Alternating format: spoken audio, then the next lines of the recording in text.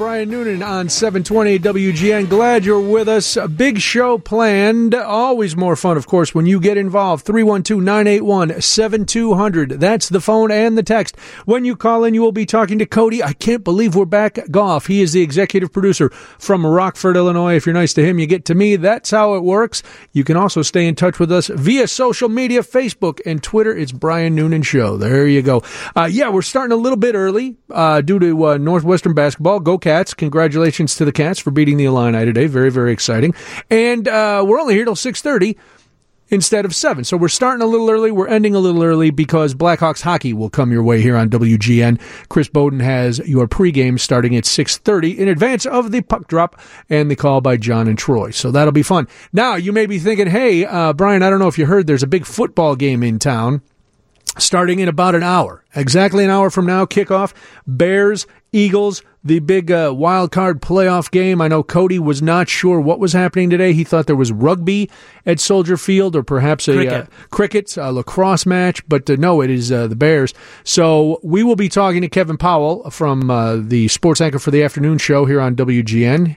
He will be joining us from Soldier Field in about 10 minutes. And then we are hoping to hear from either Hamp or OB, because if you're used to listening to the Hamp and OB show with Kaz and Carmen after the Bears game, they will be on the stream starting at 6:30. So, 7 o'clock. They'll be on starting at 7 o'clock. So you can listen to that fine post-game program on the stream at WGNradio.com. So we'll be talking a little bit of Bears. Of course we will, because let's be honest. We've been talking about Ed Burke all weekend. We've been talking about the alleged shakedown of the restaurateurs. We've been talking about the $10,000 campaign contribution that allegedly went to Tony Preckwinkle and then was maybe returned. Maybe it wasn't. Maybe part of it was returned. We don't know. So we've been talking about that all weekend. Let's turn our attention to a good story, and that's the Bears being in the playoffs for the first time since, when did you say the last time they were in the playoffs, Cody? 1903. 1903, the last BC. time. Right. And now people are going to be texting in, are you really that stupid? Well, yeah, we're really that stupid, but we know it's been 10 years since, or 8 years since the playoffs. 8 years since the last playoff game. 10 rounding up, it's fine. I like to round up, but, people who can't keep their checkbook balance get very upset if you make an error in a sports number. Sure. So we don't want to anger anybody. It's the official end of the holidays. Tomorrow, everybody's back at work. Because, with New Year's falling on Tuesday, some people went back to work Wednesday. Some people went back to work Thursday. Other people went, well, I'm not coming back for one day, so they didn't go back to work at all last week. And now, tomorrow, everybody's back. Got school tomorrow. Cody, very exciting. Back to seeing what's going on there. I've got 4th grade tomorrow after our big winter break here. You graduated to 4th grade. Going from 2nd to 4th, which is always exciting. Did you have a lovely holiday? Now, I've been here a lot over the last couple weeks, so people, I've talked about what was going on during the holidays. Did you have a nice holiday? Nice Rockford Christmas. Yes, is it a beautiful Christmas in Rockford? It was nice once I got done with the regional bus. Dun, dun, dun. Why? We've been over a decade. I've been chastising you. You're a grown man. Why do you take the regional bus? Because I don't have a car. I haven't had a car in 11 years. You rent a car. I'm a millennial, Brian. Rent a car. No, I don't have get a zip car. Nah. One of those, don't they have those in your neighborhood, the zip car? Hourly or something. I don't know if that would be... All right, well, you can rent a car for, a few bucks. Here's what happened. I had a Hertz Gold Plus membership because I had a corporate card on my account from my last job. I used to work at a consulting firm. Yeah. And that Hertz Gold Plus, let me tell you, I got the cheapest cars. I got all the upgrades. Nice. It was incredible. There was one lady at the front desk who she had just started. She'd never seen the Hertz Gold. She goes, okay, and do you want, oh my gosh, this comes with your, okay, never mind. Do you want this? Oh, wait. That's included too. Oh my gosh, I can't believe this. What kind of benefits would you get? Just, you'd get car upgrades. You wouldn't have to pay an extra surcharge on fuel. I got a scratch on a hubcap when I was traveling one time, and the guy comes over and he's like, well, I got a scratch in the hubcap. That should be about $600.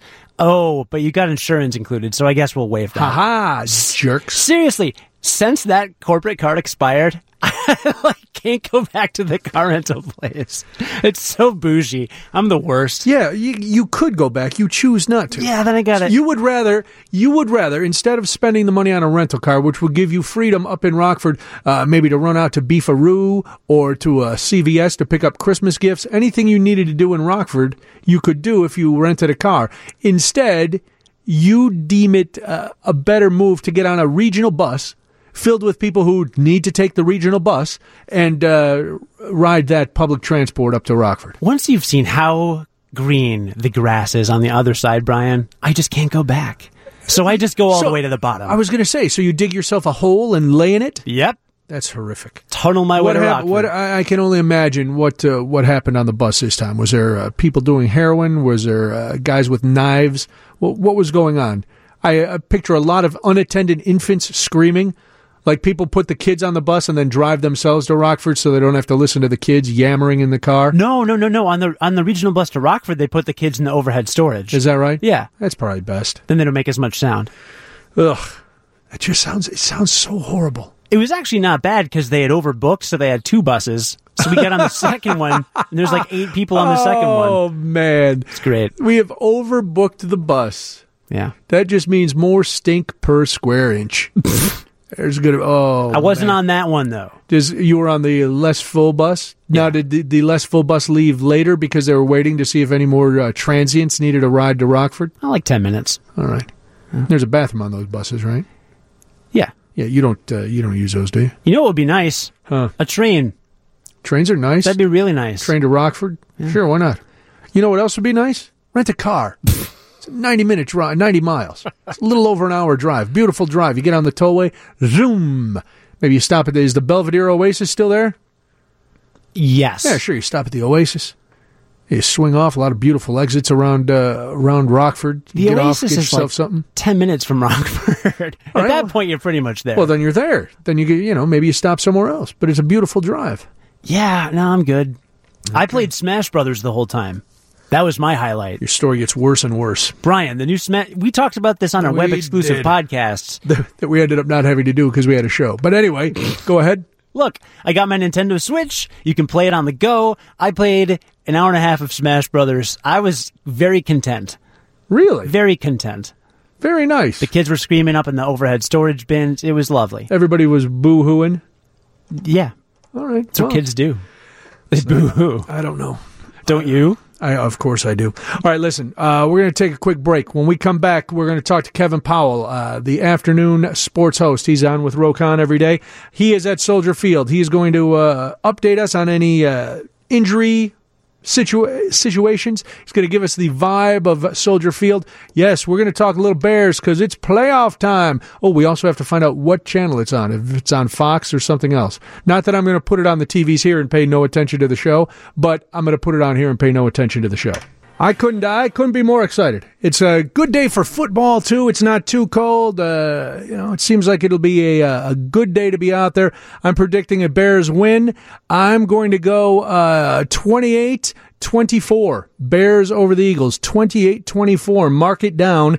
That is my prediction. Bears coming out on top, and then they will head out to take on the Rams. Am I getting ahead of myself? Sure, probably. But, you got to get the Bears fever. Isn't that right, Kevin Powell, afternoon sports anchor on the Rokon Show with Anna Devlantes? That is exactly right. The tailgate lots are packed, Brian. You can feel it.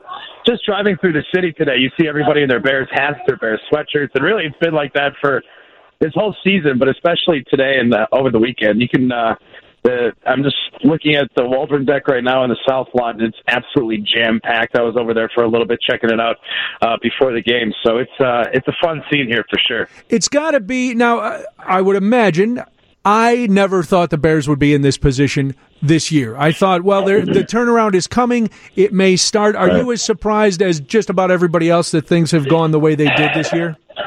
Yeah, well, I think the big turning point is the Khalil Mack trade. I really do. I mean, I think a lot of people had this team pegged at about 8-8, 7-9, around 500. And you could sense things were going in the right direction. You got a quarterback that a lot of people, I think, believe can be a franchise quarterback or at least has that upside. Obviously, we need to see more consistency out of him But there was definitely some hope among Bears fans and this franchise. But, man, when they pulled off that trade, I think Bears fans are still pinching themselves. Just cannot believe that they got a prime player, an all-pro pass rusher, outside of the quarterback spot, the most important spot on the field. So I think that was the big turning point and gave them a lot of momentum. Yeah, it was definitely one of those things because the Bears have always been built around defense. And all of a sudden, you add Khalil Mack to a defense that was already in pretty good shape after last season, and now you're back in the elite status and bringing the kind of excitement to this team that fans have been waiting for a long time. Yeah, but Brian, I know you've been a Bears fan your whole life. It just doesn't it sort of feel a little different when they have a dominant defense. I think Bears fans get even a little bit more excited when they do have a dominant defense. And yeah, as you said, look, this is a top 10 defense last year, as they've mentioned many times. Yeah. Outside of Khalil Mack, it's just top to bottom. You got playmaker after playmaker after playmaker, and they've had those takeaways most in the NFL. I mean, you can look at category after category, stat after stat. They're on the top of the league. They've been just so much fun to watch, and I think that's why it felt like a month since they played. I think everyone has just been anxiously waiting for this game to arrive. I saw the clock said 60 minutes until kickoff, and everybody starts cheering. I'm like, really, an hour? It's going to feel like 5 hours. It's going to seem like all day. Football. I can't wait. I know. It's going to be a lot of fun, but I'm watching. Fans are starting to pile in here. It's just a sea of orange and blue making their way into Soldier. Well, there was a lot of press about get in early because it's going to be tight through security. So, fan, if you're in the parking lot and you're listening, get in. It's time to go in. Start packing up. Put the coals away. Go in. Let's go back to the defense because top to bottom, as you said, things are good. There's still worry about Eddie Jackson, who is questionable. Any new news on Eddie Jackson today? Well, the good news is he's active, which means he'll be on the sideline. We'll see how much he plays, but obviously dealing with a little bit of an injury. I think we'll probably see him on the field. One other significant injury, Brian, that popped up this weekend, I think a lot of us kind of scratch our heads. We're not exactly sure what happened. Is tight end Trey Burton is inactive today. He will not be playing. So that's it's not a horrible blow, but it's significant. Trey Burton, they use him a lot on goal line situations. He's been effective in the pass game, and a tight end is always good for a quarterback. So Trey Burton out. We're not exactly sure what happened. I guess it's a groin injury, but that popped up just yesterday. And they announced it so late. That was the other odd thing because usually you'll hear these things early, and Saturdays. Correct. They just do a walkthrough and a dance party, so there's not a lot of contact, not a big practice yesterday. I hope he didn't try to do the splits at the dance party and hurt himself. A little clubbed up too early for Trey Burton, maybe. Yeah, you can't club dub till after the dub. You gotta wait.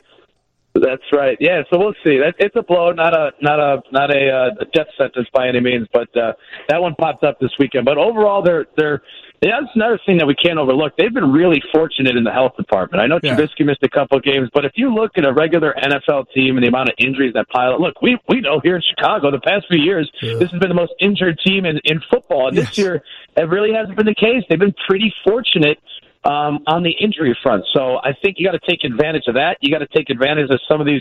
I don't necessarily want to call them lucky bounces with all these takeaways because they've earned a lot of them. Mm-hmm. But to get 36 takeaways, that's pretty wild. So you want to take advantage of all that. You got a home game here. The city's buzzing. Take care of business here against the Eagles. So I know you've been out. You were ill the last couple of days. It sounds like your voice is back, which is good news. But you've been following along. Everybody's, and you mentioned this before, people think that Trubisky can be the franchise quarterback. Well, this is his first playoff game, and all the talk that, last week in Minnesota had the same atmosphere as a playoff. It may have had the same atmosphere, but it wasn't a playoff game. Right. And every time he's had a bad game, he has said it's because he tried to do too much. He got too amped up. These are his words. Mm-hmm. So what do you think is happening now with Matt Nagy to try to, get Mitch to, just you be you, man. Just chill. Yeah, that's one of the things I really like about Matt Nagy is that he's not afraid to adapt or change. If a game plan doesn't work, he's willing to change things up. And Trubisky came out against the Rams in primetime, threw a few picks, did not look great, and he admitted he was a little nervous, a little amped up. And Matt Nagy says, "Look, we were probably a little too aggressive early on." Then you come out against the Packers, and they've got this great game plan with short, crisp passes for Trubisky, and he looks sharp, and he had a great game. So I think you'll see Nagy just trying to find a way to get Trubisky in rhythm early. I think that's key. Get the confidence going early for Trubisky. You can kind of always tell what kind of game he's going to have based off the start of a game. So I think we'll learn a lot in the first quarter with Mitch Trubisky. But I expect Nagy to game plan something to get Trubisky comfortable. Obviously, the running game will always help that. So, well, it's going to be exciting. You want to make a prediction? I think Bears win 24-20. Oh, 24-20. All right. Well, we'll be listening to you guys. I know tomorrow you and Roe and everybody will be talking a lot of Bears in the afternoon, whatever Hopefully happens. Victory Monday. Let's hope so. Let's hope so. Well, enjoy the game, Kevin. Good to hear your voice back, and I will talk to you soon. Thanks for taking a few minutes. Thanks so much, Brian. Really appreciate it. Take care. Bye-bye. That's Kevin Powell. You hear him every afternoon doing sports with Ro Khan and Anna Devlantes, and he's at the game. We're here, Cody. He's at the game. We'll talk a little more Bears in the next half hour. Hopefully, we will hear from either Hamp or OB. We'll see what happens. We play it by ear here on WGN. Everybody's getting all worked up about the Bears game. I can't believe it. Pam, are you watching it in the newsroom? I know you'll, even though you're not feeling well, I know you're going to be working on the news, obviously, but are you going to have it on in there? But the game is important. You should have saw me with Northwestern one, like earlier this afternoon. Yeah. Oh my gosh. I was like, where is my purple wig? Why did I leave it at home today? But that's probably why they won. If I get overexcited about something, usually the team I want to win doesn't win. So I'm not overly excited about the Bears. You'll see I have a blue sweatshirt on. I'm not sporting any orange anywhere, but it's obvious. I know I'm supposed to be unbiased, right? No, not for this. Whatever. This is, I think if you're reporting the news, that's fine. But when you're reporting on sports, it's okay. As long as you're not sitting, I know. Everybody knows where my loyalty is. Yeah. Oh, well. And with sports, it doesn't, you're expected to support your home team. That's right. If you were trying to be unbiased, be like, where are you from? What's going on? This doesn't it doesn't seem right at all. So I chose not to wear Bears stuff today because one, I think everybody is wearing their Bears stuff today. I did wear my Bears stocking cap. So when I was walking down the street, I was repping the Bears. Okay, there you go. But and I still, I have the game. I will have the game on in here, so I have to keep up. But people are excited, and I'm wondering if you are as excited. 312-981-7200. That's the phone. That's the text. I'm one of these guys now. My brothers are at the game. They're season ticket holders. I would much rather, and I know this may sound strange to some of you. I would rather watch a game like this at home. Because one, I'm lazy, and two, I like the creature comforts of my basement rather than being there. Now, I have been to big games before. The last time the Bears went to the Super Bowl, when they won the division at Soldier Field, I was fortunate enough to be at that game, and there is nothing like the environment at Soldier Field during a regular game, but a big game too. That's why I can't imagine what's going on less than a mile from where we sit. It's so close. Especially with this weather like we're having right now. Because a lot of times, Bears fans are some die-hard, people. Some rugged, willing to go out there in any kind of weather. But you see the look on their faces is different today than if it had been, 30 below. Right. You know what everybody's a little bit happier about being there. That game was so cold. You're miserable. No matter how much you love your team, when it's that cold, sitting on the lake and your beer is freezing in the cup and you're just, no matter how many layers you've worn, one, you have to wear so many layers you can't squeeze into the chair anymore or the seat. And then you're just, you're there for hours. It's just, and you've been tailgating and you're just freezing. And not sitting in that seat is a good thing because it's so cold. Cold butt is the worst thing in the world. I got in my sister's car over the past week and, she has these heated seats. I don't know anything about these luxuries. I don't like them. I don't like hot butt. Yeah, I'm sorry. But when you come out in the morning and it's below zero or it's below freezing and you can turn that on just low to start, I guess. Man. It all feels too hot to me. I'm like, ew, really? No. Well, if you have it up too high, then you start, then it's like your butt's on one of those rollers at the 7-Eleven that they have the hot dogs on. Yeah. But no chance of that at the Bears game today. No, it's going to be fantastic. I'll turn it back around for you. No, that's going to be fantastic. I'm very excited. Very excited for everybody who gets to be there. Very excited for Cody because his team went home this year. I'm going to talk a little smack, Cody. That's I know you don't really get invested, so it's no fun to talk smack to you because you don't care. Even though you are a Packers fan, you're just like, oh yeah, whatever. You gotta amp up the feelings. So make it fun for people to mock you.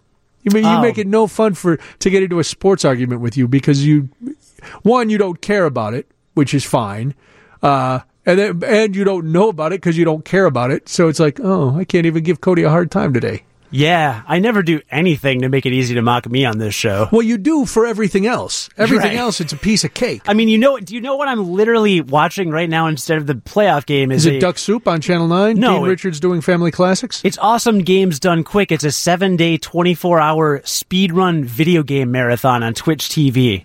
I didn't even know that. I don't know any of those words. Yeah, exactly. So there's plenty for you to make Twitch fun a channel? Twitch.tv is a streaming channel that YouTube bought a few years ago. They mostly stream video games. Did you see the story today about the Swedish team of gamers? They're all over 60 that are they compete in these big tournaments, and they're crediting it with helping them stay young. No way. Yes, it's a Swedish team. Again, everybody's over 60, and I'm like, wow, I have zero interest in video games, and I'm nowhere near 60. Well, I'm not over 60, but I thought it was great. I guess everybody, it helps with their eye-hand coordination. It helps keep their minds limber. It does all sorts of things. So you never know, Cody. In another 10 years or so, we may be gaming together. When my granddad was in his 80s, he was on his retirement home's Wii Bowling League.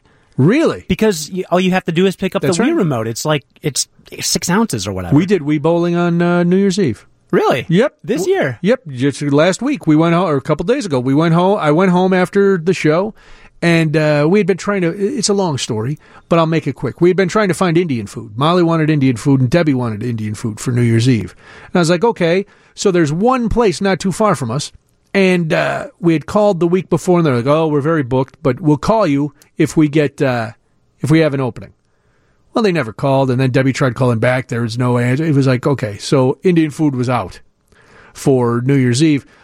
So I get a text as I'm leaving. We're getting pizza. Okay. I come home. They get home a couple minutes later with the pizza and the salad. We have Malnati's, which was terrific. And then they're like, let's go down and play video game or do bowling. I was like, all right. So they had been, I guess Debbie and Molly had been bowling a couple other days when I was here. So they were all gung-ho. Nice. So I was sandbagged. But I did win the first game. Nice. And then I went consistently downhill. But we, did that and then watched some movies. It was very uneventful. Yeah. Yeah, that's how New Year's Eve is. You were probably out partying, doing all sorts of craziness. I was in multiple parties. It was pretty crazy. Multiple parties. Yeah. That sounds, I couldn't sound anything worse to me. Going to one party sounds horrible. Going to multiple parties sounds, multiply the horrible by however many parties you went to. Right. 3 or 4. Was it good? Are all these house parties BYO? So you have to bring your own stuff everywhere you go to these house parties? Because I'm old school, and I figure if I'm hosting a party, I'm going to supply stuff. That doesn't seem to be the case, because I've noticed I've been invited to a couple parties via Facebook. And everybody's like, every invitation says the same thing. Feel free to bring what you like to drink and then something to share. I'm like, well, you're not really having a party then. Yeah. You're asking me to go grocery shopping for your house. And that doesn't seem right.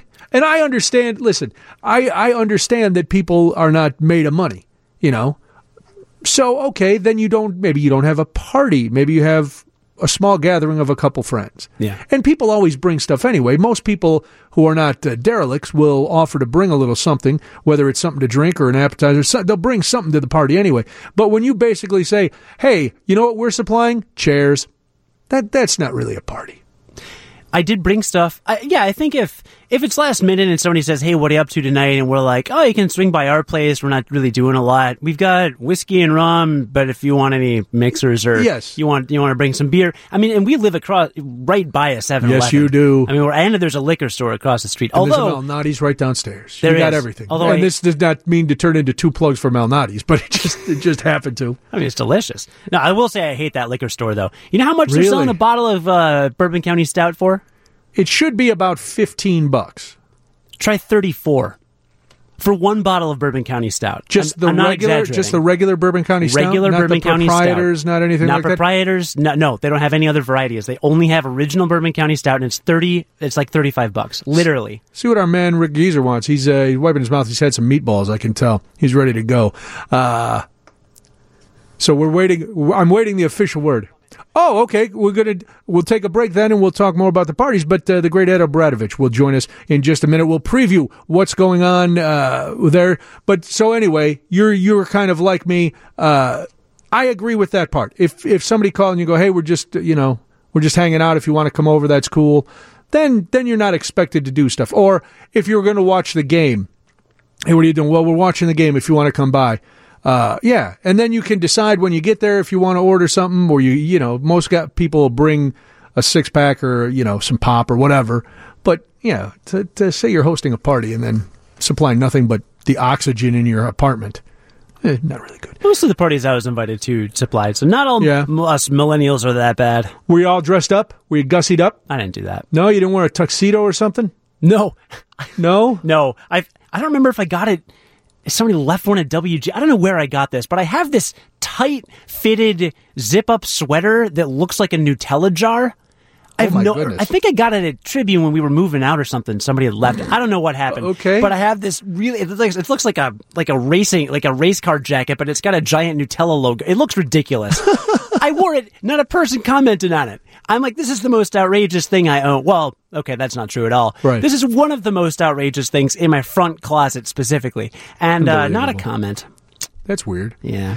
All right, let's take a break. When we come back, we'll talk to Ed Obradovich, and we'll see what he thinks the Bears' chances are today against the Eagles. We'll do all of that. Yeah, it's a little more sports heavy than we usually are, but why not? The Bears are in the playoffs again. First time in a long time. It's WGN. Cody, have you about had enough sports talk today? I'm not sure. I'm watching Rob the Robot speed run Mario Kart DS on the Speed Demos archive on Twitch.tv. I have enjoyed watching people dust off all their old Bears gear, because last year people were too ashamed to wear it the last few years, so they've been bringing it out. Yesterday we were in Costco, and there were piles and piles of newly minted Bears sweatshirts that, of course, these were not the... let's say not officially licensed. That would probably be a fair way to assess it, because we got one, and Debbie was going to wear it today, and it was about 3 sizes smaller than the size on the tag. I was like, well, that's what you get when you're, Sometimes you can find the officially licensed stuff, at one of the big discount retailers, the warehouse clubs. A lot of times you can. This time was not one of those times. And I was like, oh no, she was very sad. I can appreciate and get into the excitement around it. And I've never been really staunchly anti-Bears, because I know you're not anti-Bears. Because I guess the rivalry never seemed that real to me, because there weren't that many close games in the last 10, 15 years. No. You know what I mean? It's usually kind of been a blowout one way or the other. I always hated the Vikings. Okay. I never liked the Vikings. I saw one game there, and the only live NFL game I've been to was at the Viking Stadium. Oh, really? Saw one. The old one? In the Dome, when they were in the... Yeah, in the Dome. Oh, the Dome was the worst place on the planet to see a sporting event. Was it? Horrible. What was so horrible? Bad? Well, one, if you were there to see baseball, anytime there was a pop-up, you lost the ball in the white parachute roof of the Dome. The acoustics were bad. The lines were bad. I had seen both football and baseball in that arena, and I didn't like it. I was 19, so I didn't know the difference. But I saw one fight break out, and it was between Vikings fans. All right. One's between Vikings fans? Yeah, and Vikings fans. Not even between Viking and Packers. It was a Packers-Vikings game. No one cared about the Packers fans. The Viking fans just fought each other. All right. Joining me in studio now, the great number 99, Dan Hampton. You'll be hearing he and Ed Obradovich after the game on the stream, the Hamp and OB Show with Kaz. Big day, Hamp. Everybody's all jacked up as they should be. It truly... Except for you. Yeah, well, the traffic's jacked up. The city's jacked up. I think, hey, it's playoff fever. Everybody is... Well, we've waited for this a long time. Every year Christmas is a big deal, but you wait 1 year. We've waited 8 years, not only to get in the playoffs, but now we have one at home, and it'll be a grand occasion. Now, as you know, Noonan, that there is a certain undercurrent of Murphy's Law. Yes.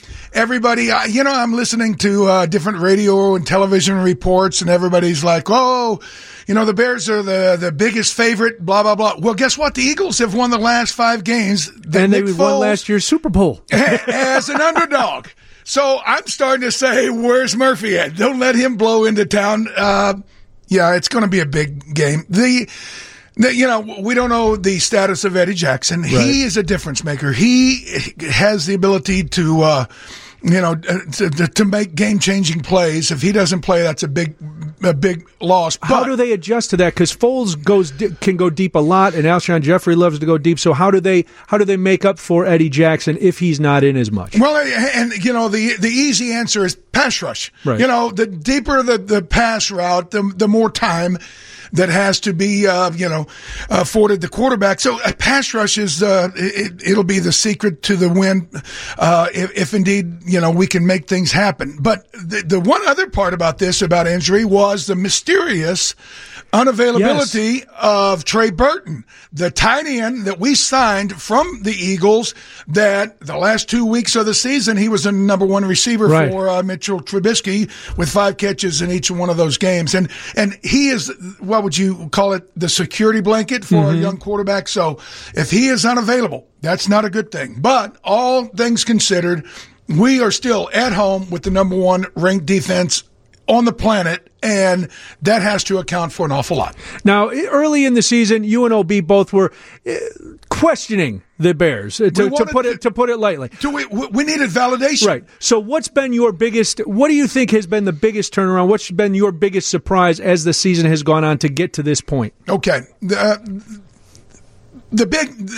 big spot in the season where we all basically sat up in our chairs and said, wait a minute, there's something special here about this team. Yeah. Our quarterback throws 3 interceptions on a big matchup against the Rams, and yet we not only win, we blow them out. Yeah. So that tells you that the team is a very good team. When your quarterback can have a really bad day, and yet you still, flourish. This is a great story. The Giant game. A lot of people remembered in 1985. I never watched the film because, we went on to the Rams and blah, blah, blah. I watched the film about 10 years ago. And then Brian, this is the most amazing thing. I watched this. It was a cold game against the Giants. McMahon was horrible. Walter didn't have a great day. I was horrible. I had a bad day. And Singletary had a bad day.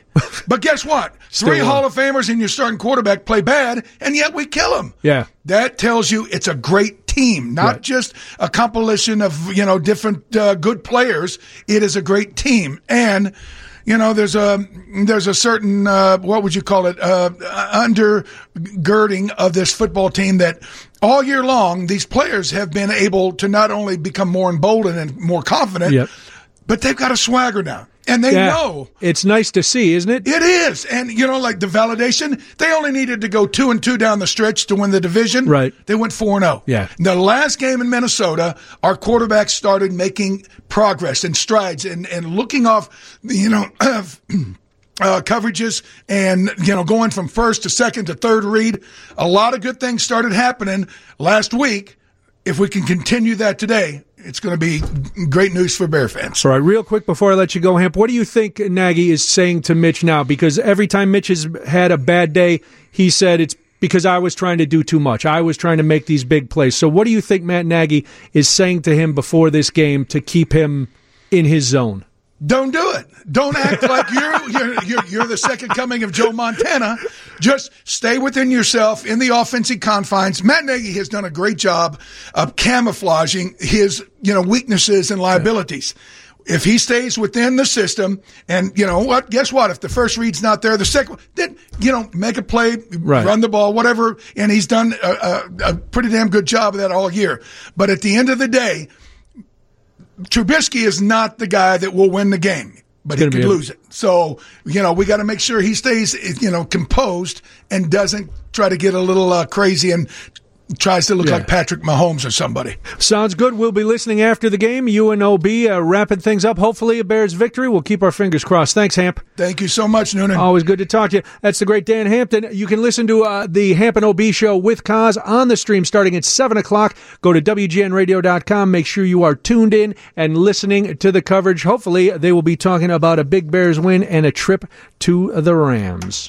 Where is the line between Take two. Fix that in editing. Where is the line, Brian? Where's the line? We'll fix that in editing because this is just a dress rehearsal, right? Because we're not really on again. This is just one of our podcasts. Podcasts. On demand. Not true. We are live and local. Where's the line between cheating and just playing to your advantage? That is the question that is being bandied about because a high school basketball team in Missouri is being taken to task for what some people are calling cheating, myself among them. If you haven't heard this story, I know John was talking about it the other day. The team at the Dora High School in Missouri, was playing a game the other night. And on this team, there are triplets, brothers. Look exactly alike. It's like the Patty Duke Show, only with guys, and there's 3 of them, not just 2. Here's another interesting wrinkle to this story. Not only triplets on the basketball team, hey, guess what? Their dad's the coach, okay? So one of the brothers gets fouled. He's over in the corner. He gets fouled. As he walks to the free throw line, he's met by somebody who looks amazingly like him. They talk for a second. The kid who was fouled goes back to the bench. Now the other brother shoots the free throws. And you might think to yourself, well, the ref probably caught that, right? And chastised him. Nope. You're probably thinking, well, of course, then somebody from the other team saw them, right? Nope. Nobody saw it until after the video was released. And then people were all up in arms. Like, wait a minute, hold on. What? How could this possibly be? Well, it was, and you didn't catch it. So now there's been all kinds of uproar. The other team, I know you're going to think I'm making this up, but I am not. Licking High School is who Dora was playing. So Dora the Explorer was playing Licking. And not Dora the Explorer, just Dora High School. But wouldn't it be great if their mascot was the Explorers? That would be hilarious. And no matter if you were on the basketball team, football team, baseball team, bowling team, you had to carry a little backpack, and you had a stuffed fox that went that was your nemesis. Anyway, so people on the Licking team were like, hey, this is wrong. This is cheating. One of the parents said nobody noticed, and he said he thought the maneuver was cheating, and there should be some blame on both the coaches and the referees. The ref should have caught it, he said, but I also think the coach planned it out, and the boys knew what was going on, too. It's upsetting the integrity of the sport. Now, as you can imagine, the internet is rife with opinions. A lot of people saying that, yes, this is, in fact, cheating. Other people are saying, hey, what? No. If you can use your advantage to best the other team, then good for you. People are calling it a genius move. For his part, the father of the boy says, the father of the player and the coach of the team says, no, we didn't plan ahead. That was not that was not the case at all. We didn't plan it. If we did, we didn't do it pretty good because we got caught. That's kind of I'm paraphrasing that part. But the 2 free throws they're talking about, he said, we went 1 for 4 shooting those free throws, and we won by 2. So if we had, if we were going to do it, I'm guessing is his theory, we would have done it better. Now the high school, High School Athletic Association in Missouri, has come out and said, well, it's not really against the rules. We haven't really figured out. The Missouri State High School Activities Association is looking at the video. They admitted there isn't much they can do. It would be a technical foul if it was caught during the game, but now that the game is over, that's it. The only provision they have for changing the result of a game is if a player is ruled ineligible, not incorrectly swapping at the free throw line. 312-981-7200. I will be shocked if anyone says this is not cheating, because it's very clear that this is cheating. If you have, if you have 2 people that look alike And all of a sudden, you flip them around because number 3 shoots better free throws than number 2, and nobody catches it. I guess you could argue, hey, man, we got away with it. It's the ref's fault and the other team's fault for not catching it. Well, sure, you could say that, but does that negate the fact that you are a cheater? And we all know that cheaters never prosper. Cody, I'm hoping that you are of the same mindset, but I'll let you answer the phones. 312-981-7200. And then Cody will weigh in. But this is something we're all taught as a kid, right? We are all taught that you play fair. You do your best. Now, there's a difference, and somebody from the 708 texted in. Happy New Year. Happy New Year to you as well. The team has far surpassed just taking advantage of a bad call. Other parents say this happens frequently, if not all the time. These boys and their father do this repeatedly, definitely cheating, and a really poor way to raise children. That from Carol. Yeah, it sets a horrible example because your kids then think that they can cheat. The rest of the kids on the team think that cheating is okay. And if this has happened so much, now they have not, I haven't read that this is an ongoing thing. But if it is, then it's incumbent upon the MSHSAA, which is, of course, the body that oversees the high school athletics and activities, to come down on the Dora High School and their coach. Now, the superintendent has said that they've been working with the agency in response to this. The superintendent told the newspaper down there that the opposing team's district and the MSHSAA have handled the situation in-house to make sure that the situation doesn't happen again.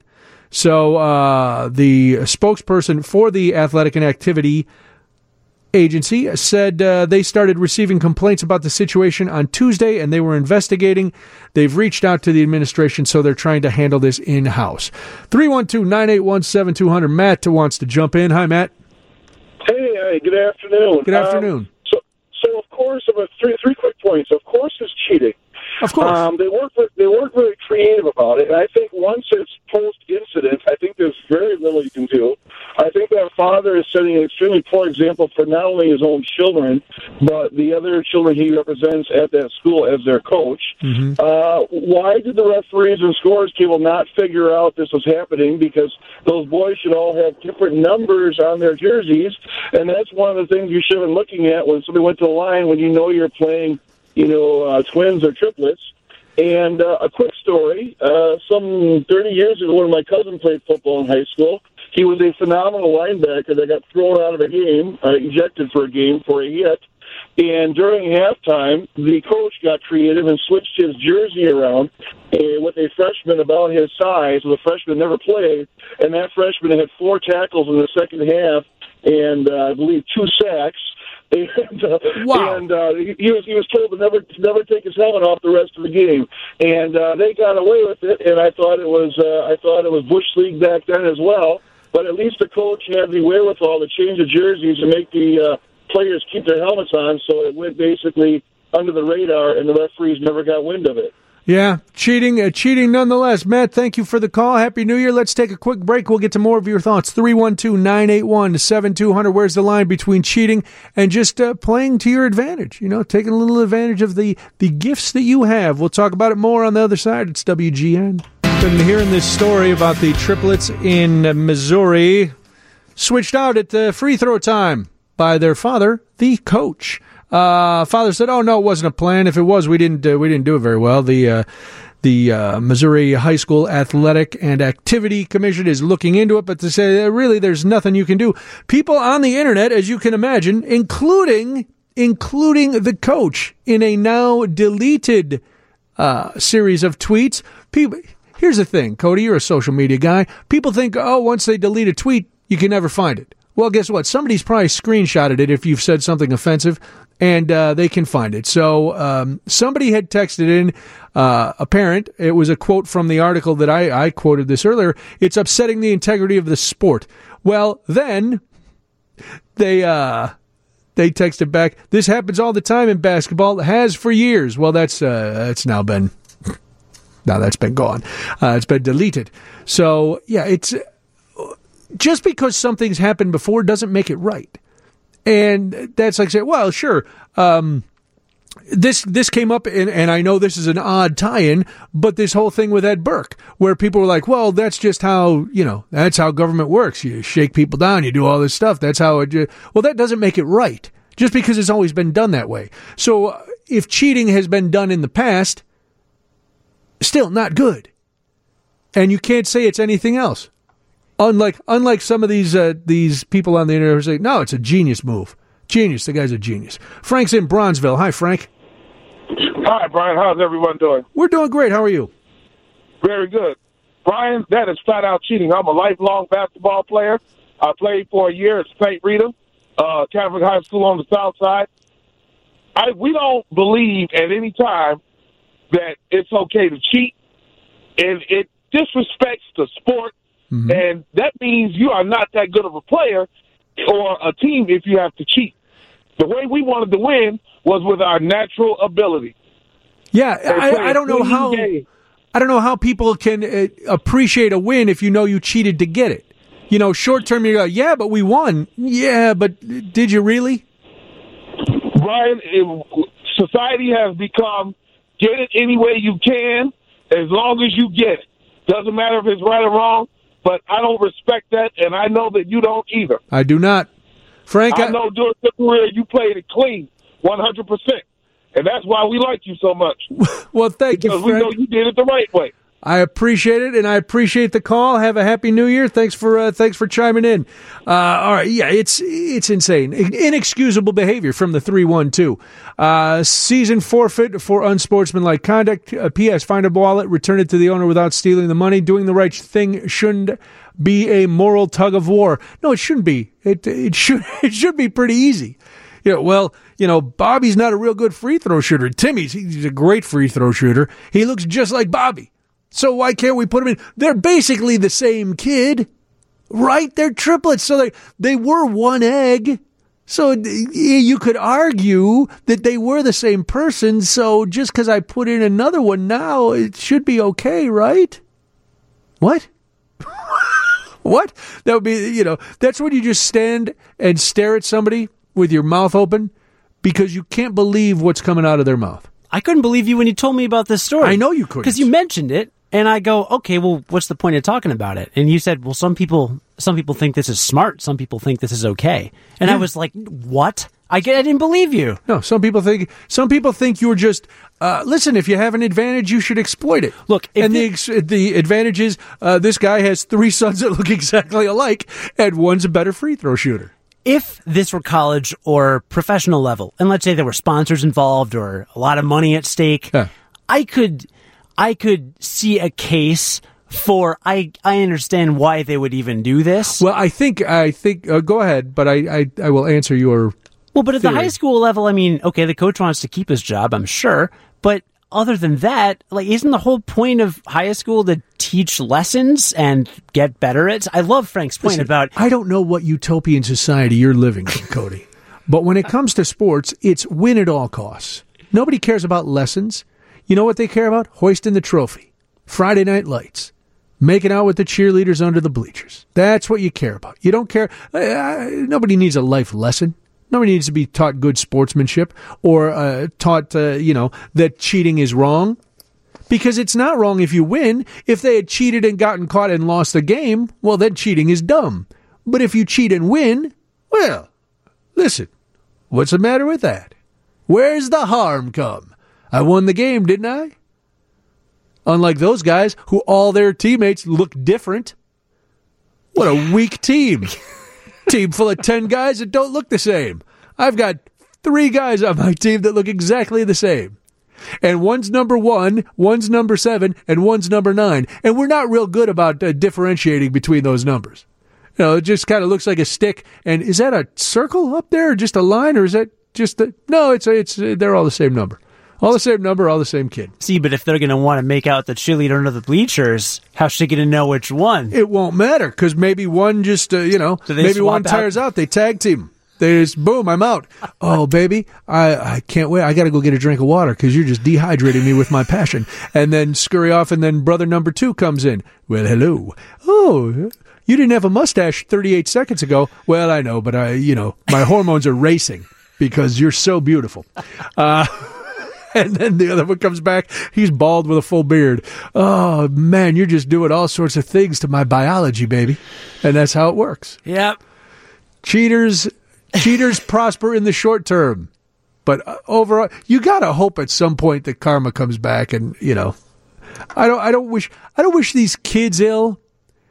I don't even wish the dad ill. But I want somebody to stand up and go, listen, we know you were cheating.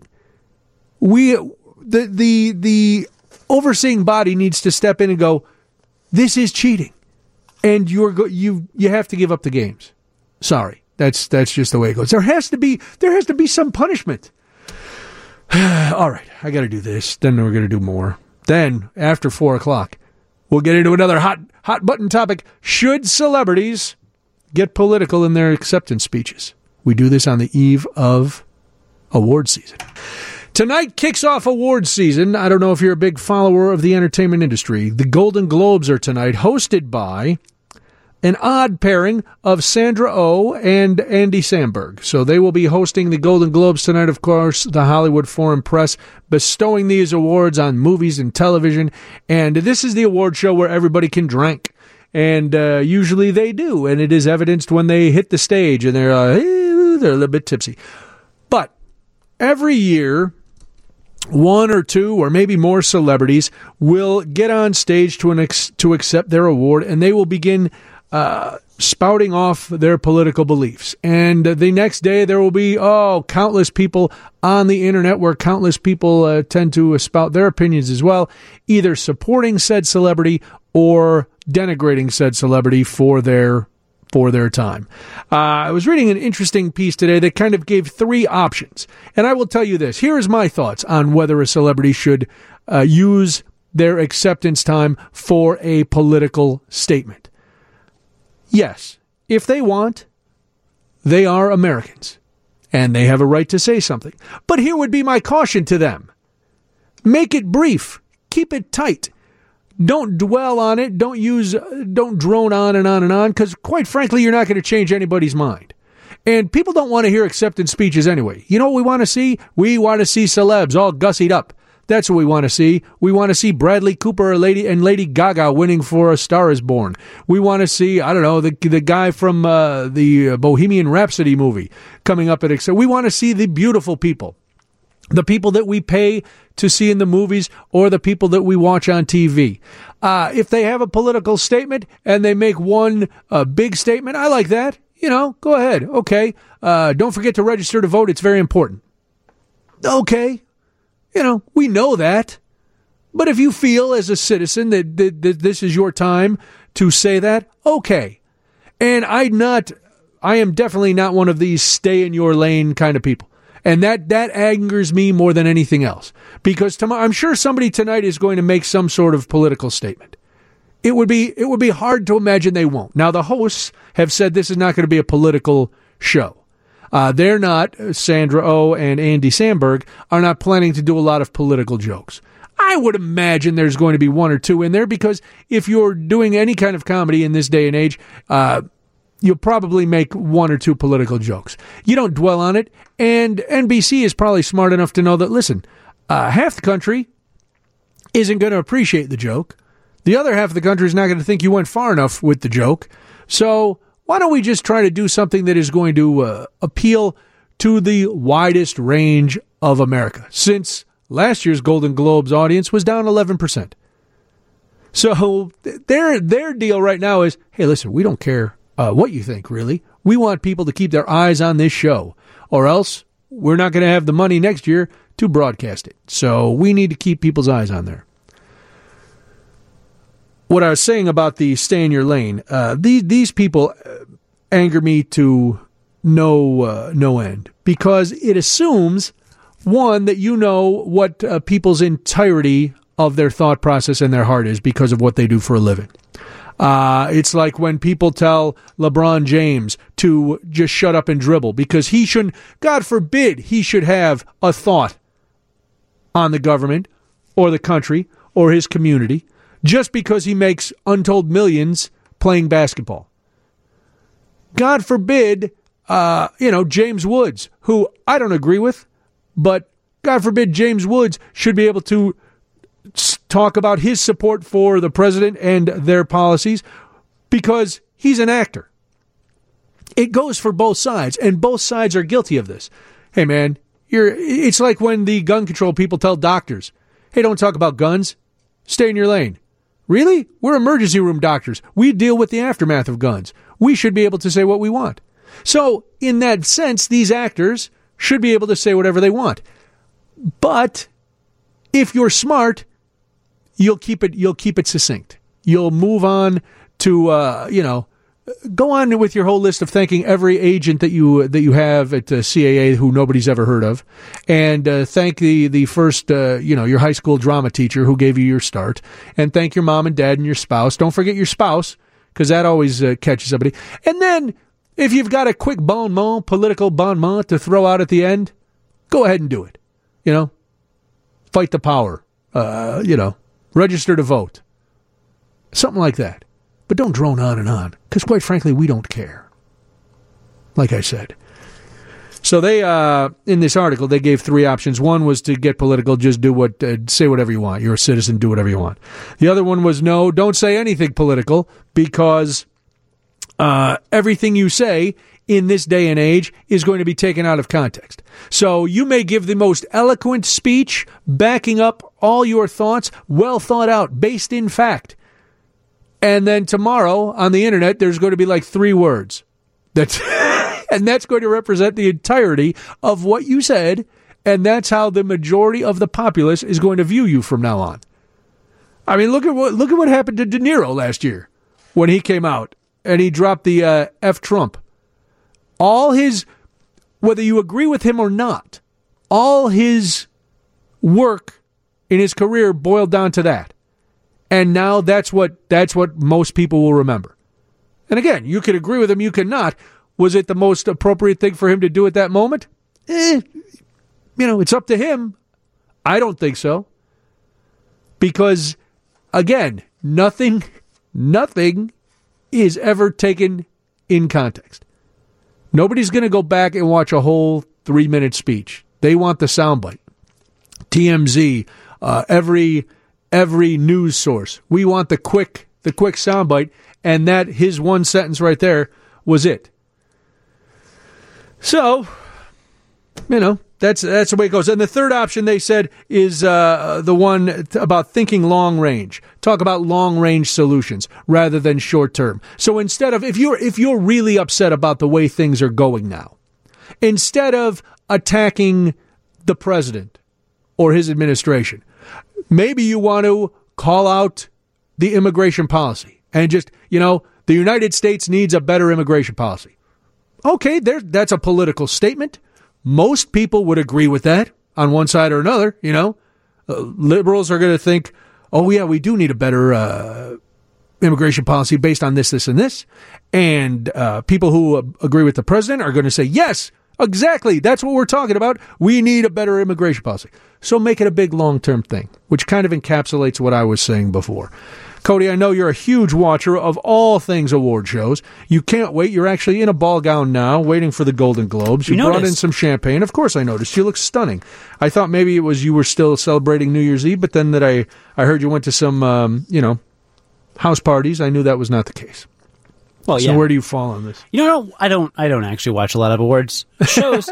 Because they're self-serving, and I hate the self-importance of these actors and actresses. While I admire their work, they are not, they do not walk on water. They can be kind of funny, some of that stuff. Sure. Some of the, the hosts and all that. But I will say, I don't think that they're making these political statements to give a message to anybody. I think they're pandering to the people in the room. And they are playing to the room. All they're doing is schmoozing. Yeah. Like, imagine tonight at the Golden Globes, some actor walks up and says, I think the president's doing a great job. Boo. Can you imagine they'll go crazy. in a million years that happening? You know, you mentioned James Wood earlier. He said that in 2017 he was dropped from his talent agency because of his conservative views. Right. I mean, Hollywood, it is not a secret. Hollywood is a liberal, just black hole of liberalness. It's like about as liberal as you can get, right? Well, yeah, it's all about the arts and things like that. And, you know, Yeah, now California is like the bluest state we have, isn't it? So it's just, it's super, super liberal. And it's literally just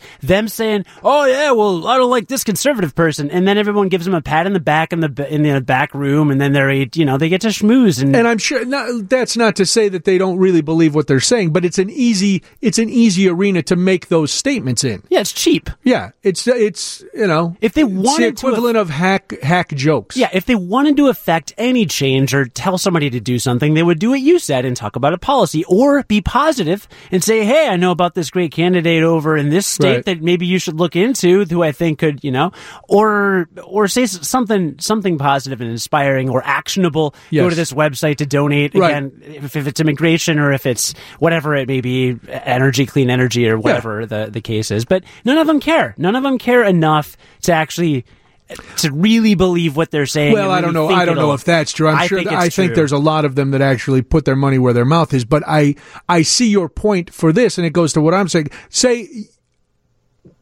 If you want to give a message to the people outside of that room, give them something they can do. Show me something. Give me a place to go. Give me a website. Give me a cause. Tell me to call this person. You know, something like that.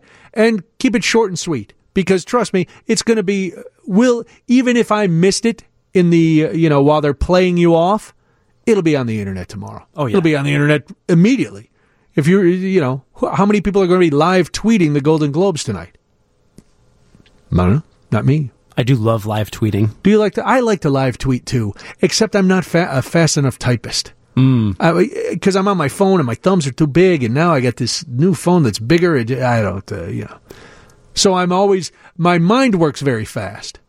My thumbs work a little bit slower. So I'm I think of it, and then it comes out a couple seconds too late.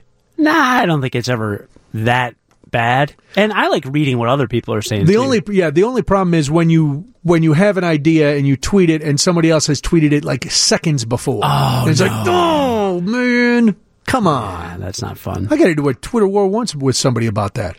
Because it was one of those, add one word to ruin a movie title or something. And I did it. And some guy's like, hey, man, I did it. That's what I said. You just copied me. And I was like, and then I had to do look at the timestamp. Mine was first. It wasn't the most you weren't difficult joke to come up with. Yeah, it was pretty easy. Pretty easy joke, which for Twitter was fine. But yeah, it's the whole big thing. All right.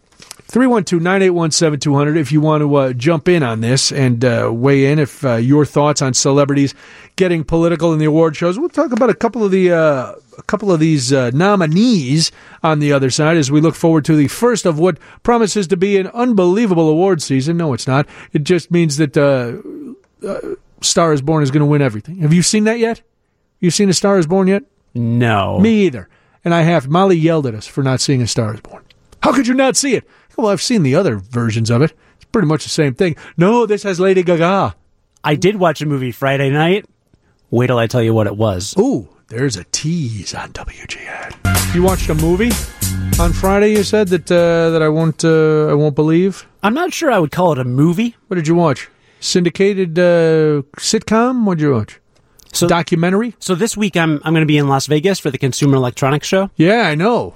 Man, oh man. I know, for my other job. Not bad. So to get in the mood, Casey and I thought, let's watch a movie set in Vegas. Mm-hmm. So we found some listicles. We've seen a lot of them. The Hangover. Did you watch Leaving Las Vegas? Did not see. It's a very depressing movie. Yeah, I don't want to. No. Okay. No. That's not what you're planning on, drinking yourself to death this week? No. Okay. We'd seen Fear and Loathing, all that. Have you ever seen Casino? Yes. Okay, so we had a million times. We were going to watch it, but it looked like it was like exactly the same movie as The Goodfellas. It's just Goodfellas, and it's so we were right. No. The movie is called Goodfellas, not The Goodfellas, and Casino is a mob movie, but it is Vegas centric. It's different. Okay, well, very different. We were between Casino, and on one of these listicles, it mentioned Showgirls. Ugh. And it said, this movie is so bad it's absolutely hilarious. And that's not usually our scene, but I said, let's just check it out. It's so bad it's actually bad. Have you seen it? Yes. A couple times. It's the one movie that made nudity boring for me. It is indescribably bad. It's horrible. It's so... Elizabeth Berkley proves that she has the range of a 2x4 when it comes to acting. She could not be more stiff or less sexy if somebody had given her the direction to be more stiff and less sexy. It was like watching an actual insane person have some kind of fit for 2.5 hours. Right. It was, oh, look how sexy we are. We're all naked and we're doing it. And you're like, ugh. It was like a new art form had been created. Here's how Casey described it. It's like discovering there's a new color. And that new color is the most hideous color you've ever seen in your life. It was... But it's still a new color. See, I would have gone, what's the one with Nicolas Cage and Sarah Jessica Parker? They're married in Las Vegas. That's a fun one with the flying Elvises. That's a good one. I would watch Casino because it's that old kind. I'd watch Con Air because it ends in Las Vegas. Wait, the one Nicolas Cage is leaving Las Vegas. No, there's another one with Nicolas Cage where he's a happier guy. Honeymoon in Vegas. Honeymoon in Vegas. You could do a nice honeymoon in Vegas. You guys are still semi-newlyweds. That would be nice for you. It's lighthearted. She told me newlywed applies to 2 years after you're married. All right. Well, you know. Have you heard that? No, I always figured it was a year. Apparently it's 2. Well, that's so I've got fine. 9 months. That's fine. I'm not going to argue semantics about being a newlywed. I'm asking. I was curious. No, I always thought it was a year. Yeah, apparently it's 2. Okay, well, then you're still newlyweds. Then my statement still holds water that you could still watch the movie and you would enjoy it. I'm trying to think of other Vegas set movies that I enjoy, but... there's Last Vegas. I don't know that one. It's got the one with Morgan Freeman and all the old guys. Oh, yeah, that sounds like fun. I don't know. It looked all right, but now we just... You mentioned The Hangover. Vegas Vacation. Yeah, National Lampoon Vegas Vacation. That's a good one. Oh, that didn't come up on the list. Well, maybe you're looking at the wrong list. We were looking at That's why we ask our friends here. Hey, what's a good Vegas set movie? 312-981-7200. You should have called Nick. Nick probably has about 87 Vegas set movies that you could do. And that's true. Well, I had seen some, like I had seen Indecent Proposal.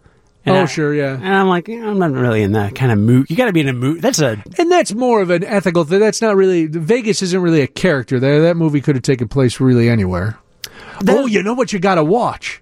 The Cooler. The Cooler is the best Las Vegas set movie ever. Ocean's 11, another good one from our listeners. We had seen Oceans. The Cooler. The Cooler with Alec Baldwin and William H. Macy.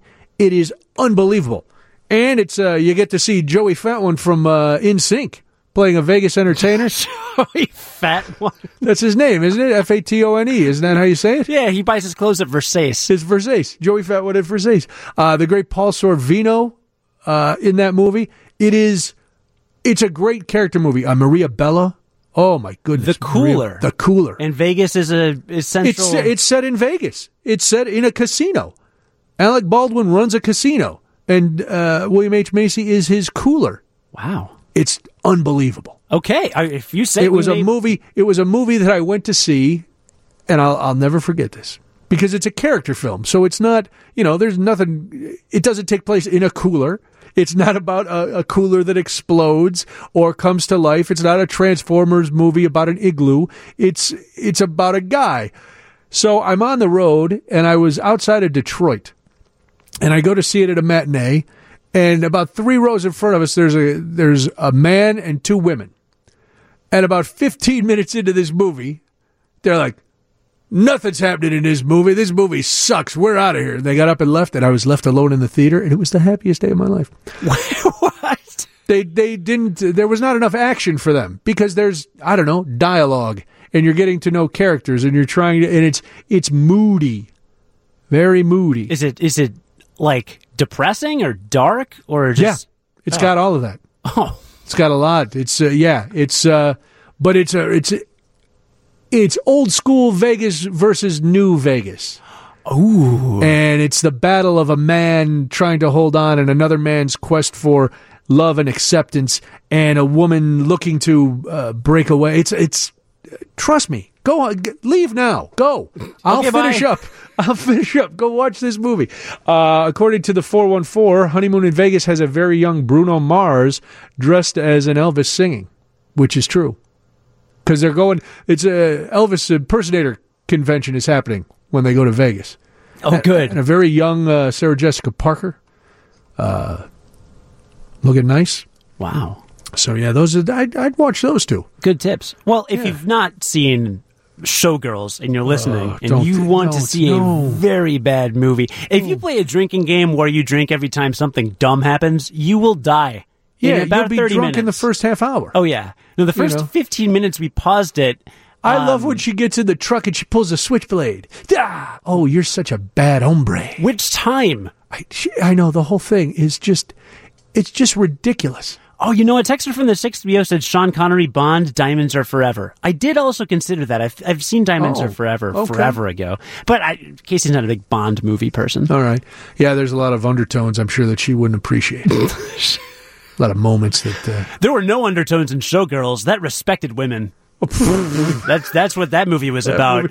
That movie was like 90 minutes of Me Too. It was... It's horrific. She was like, I feel like I just watched a movie about Harvey Weinstein without him being in the movie. Right. Basically. And, I'm going to push I'm a woman who's going to push another woman down the stairs. That's how I'm going to get my big break. It was brutal, but in such a brutal way. Like, it's like a train wreck you can't look away from. Yeah. Oh, somebody said Mars Attacks is in Ving Rhames of Vegas Gladiator. I haven't seen Mars Attacks in forever. I specifically remember a scene in Vegas. Oh, I'm sure there was. Wow, that movie. Yeah, that takes me back. So there's a lot. Listen, there's a lot of Vegas movies you need to watch. You need to get on it. Yeah. All right, on the other side, we'll talk about a few of the nominations. We'll also talk about the Weather Channel app. And are you very hesitant now to use any app because everybody is stealing and selling your information? We'll get all that in a minute. WGN.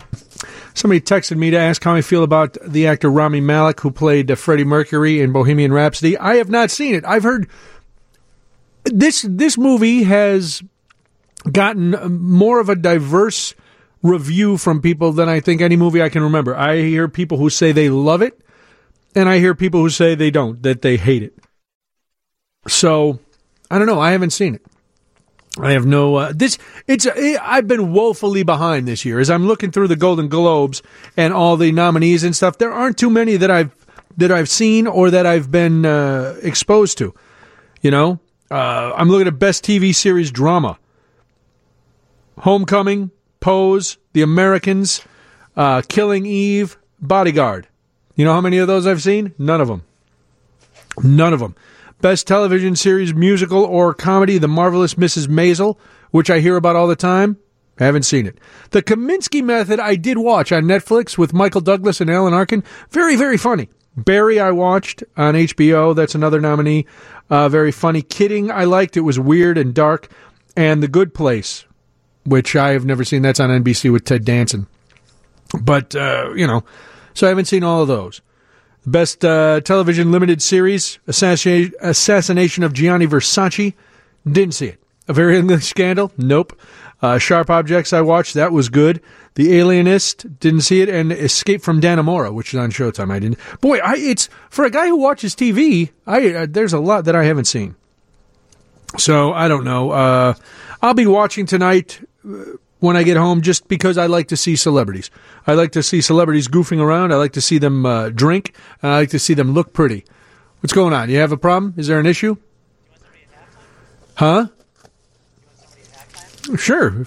But that's past halftime, isn't it? Or is halftime coming up? Oh, halftime's coming up. Sure. If one of them if one of the boys want to jump in, I'd ask them to bring meatballs, but I saw they were all gone. So there's one meatball. No, I'm good. Thank you. Sure. We'll get an update. We'll get an update at halftime. Let's talk about this first, though, while we wait. I thought it was halftime. I know it's 3-3, Bears-Eagles. But The Weather Channel app. Do you have that on your phone? I do. I have the Weather Channel app on my phone. I like to know what the weather is. I like to know. I have it set to a number of different cities that I love.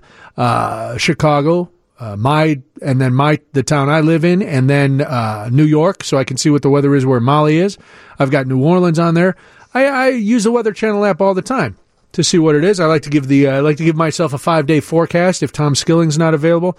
All that stuff. Well, the operator of the Weather Channel mobile app misled users who agreed to share their location information in exchange for personalized forecast and alerts.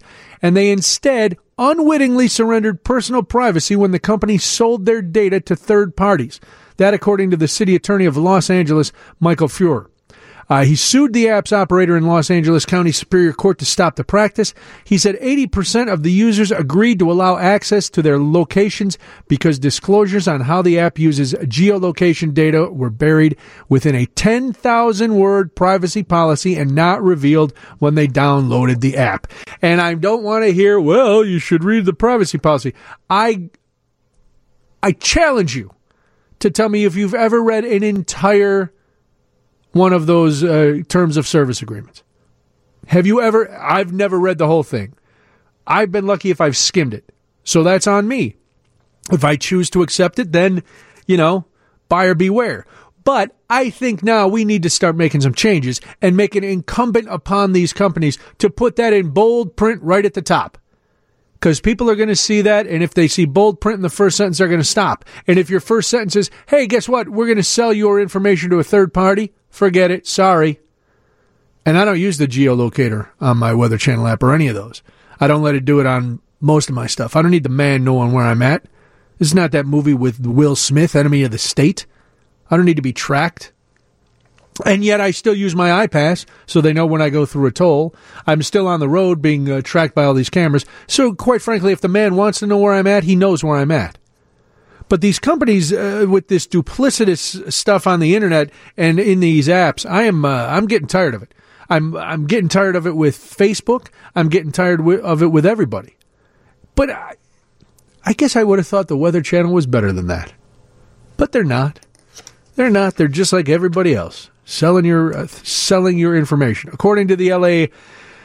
County City Attorney, he said, think how Orwellian it feels to live in a world where a private company is tracking potentially every place you go, every minute of the day. Yep. And what's scary is, and I do this too, so I'm not, I'm not saying that you're wrong because I give into it too. We do it willingly. Yes. Okay. Maybe, I don't take those quizzes on Facebook. I don't play the games that people say. I don't care what Harry Potter character I am. Okay. But you're on Facebook in the first place. Or you're on Instagram. And we're so used to always telling everybody everywhere we are. I checked in at this restaurant. Cody checks in everywhere. Yeah. So we all do it. So when do we stop? Is there going to be a time where you're going to just say, all right, I've had enough. I have to go off the grid as much as possible. I'll go off the part of the grid that I can control. Granted, I can't control everything, but what I can control, I'll do. Somebody posited a question about for a year, if you could go without all this stuff for a year, without your phone, without the internet, without social media, if you could do it for a year. For work, I'd say, you can't go without a computer. I mean, you need a computer for work. Most jobs, you need computer access. But I would think that the question pertained to using it for your personal life. Could you give up, going on Tinder? Could you give up Facebook and all your other social media platforms? Could you give up your phone? I don't know. Maybe. I mean, I think of all the years I lived without a phone. I existed. I was fine in this day and age. Now, that doesn't mean you don't have a phone at your house. I know, perish the thought, Cody, a landline. Weird. That's one of those things. They're on your wall or on your desk. Maybe next to your sofa, next to your credenza in the living room. Next to your Davenport? Right next to the Davenport on a nice end table, under a doily or over a doily. Yeah. And through the woods. Maybe it's pink. Maybe you go, maybe you're funny and you go with one of those phones on the wall that looks like an old-fashioned crank-em-up phone from Andy Griffith, but it's not really. It's just a regular phone. It just looks like an old-fashioned phone. Maybe it is a crank phone. It could be a crank phone. Could be a rotary phone. What? Could be a rotary phone. My great-grandmother had a rotary phone on her wall. I used it. My mom had a rotary phone until just a few years ago. Why not? She may. I haven't been down in the downstairs lately. She may still have a rotary phone at the house. Rotary phones are legit. Sure, they work. There's nothing wrong with them. I called everybody on rotary phones. Yeah. That's, that's the way that goes. So, according to this, if you download the free app, you're asked whether to allow access to your location to, quote, get personalized local weather data, alerts, and forecasts, end quote. It doesn't say how the company benefits from this information. So, could you do it? Are you approaching the line where you will finally say, no, this is ridiculous. I'm tired of these companies giving away my information. I'm not going to listen to this anymore. How far could you go to get off the grid? I like to think that I could go pretty far. I want to think that, and maybe it's if I were living in a more remote location, it'd be easier. When you're in the middle of the city, it's, there's all the hustle and bustle. But I probably could get by without a cell phone. It would take some getting used to after a while, because of all of this. But I could do it. I did it, like I said, I did it forever. Maybe I'm not as reachable as I am now. Maybe Cody, stops texting me weird pictures. That would be a benefit of not having my phone. I'm more connected than I'd like to be. Yes, me too. And I think there are some reasons, like work, where you have to be. And so I think that what I'm doing is I use some services that I might as well use while I'm on this grid that we're kind of trapped into. Well, and I use this job as an excuse. Well, I've got to be on social media for the show. I've got to know what's going on. I've got to be on the internet. I've got to post things. So I'll think of hit this picture, and then I'll think of my caption, to put it on Facebook or Instagram or something, for the show, air quote. But I'm as sucked into as everybody else into this whole thing. All right, let's take a quick break. 312-981-7200. Somebody has wandered in the studio. I know he comes to work early, and then he gets anxious if we don't talk to him. So we'll talk to him for a minute on the other side. And then there are, 4 minutes left in the first half. The Bears and the Eagles tied at 3. At halftime, we'll get an update from one of the boys on the big football show. We'll do that after this. WGN. We're talking about the Weather Channel app and how they've been allegedly selling all your private information. That, according to the city attorney of Los Angeles, they're saying, hey, listen, people are doing this. They're downloading this app and we're giving it away. And is anybody surprised anymore? I'd be surprised if there's an app or a company that is not selling our personal information, even the ones that say we will never give your information to a third party. I'm a little bit doubtful. I hesitate to say I trust anybody nowadays, which is a sad state of affairs. Speaking of sad state of affairs, Cody, look who wandered in.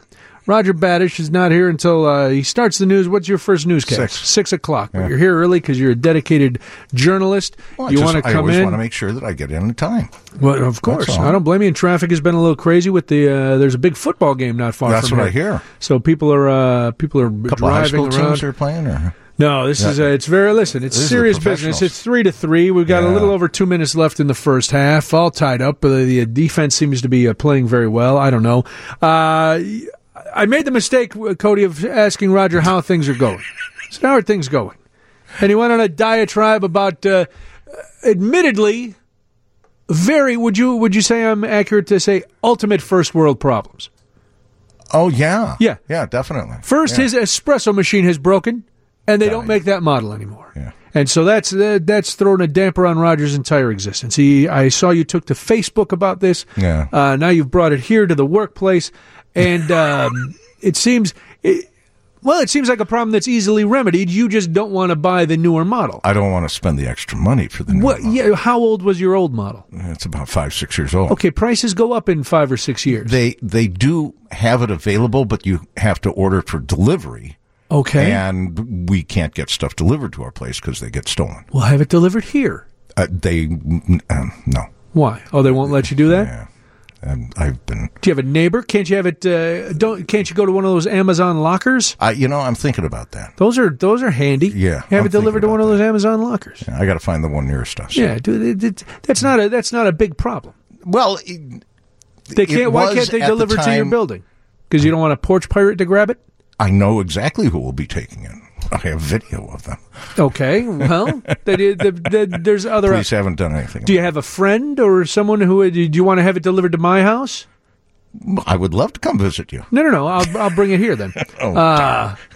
But if you have it delivered to my house, then it sits on my porch. Yeah, right. But nobody, knock on wood, nobody's. We've been very lucky. But Yeah. most of the time, I have everything delivered to Debbie. Gets it all delivered to her office. Oh, nice. Yeah, they let her do that. They won't let you deliver it here. Do they frown on that? Yeah, it's frowned upon. The larger items. Well, sure. And you're getting a commercial espresso machine that comes on a flatbed truck. That's going to be too much. All right, so that's his first. That's his first problem.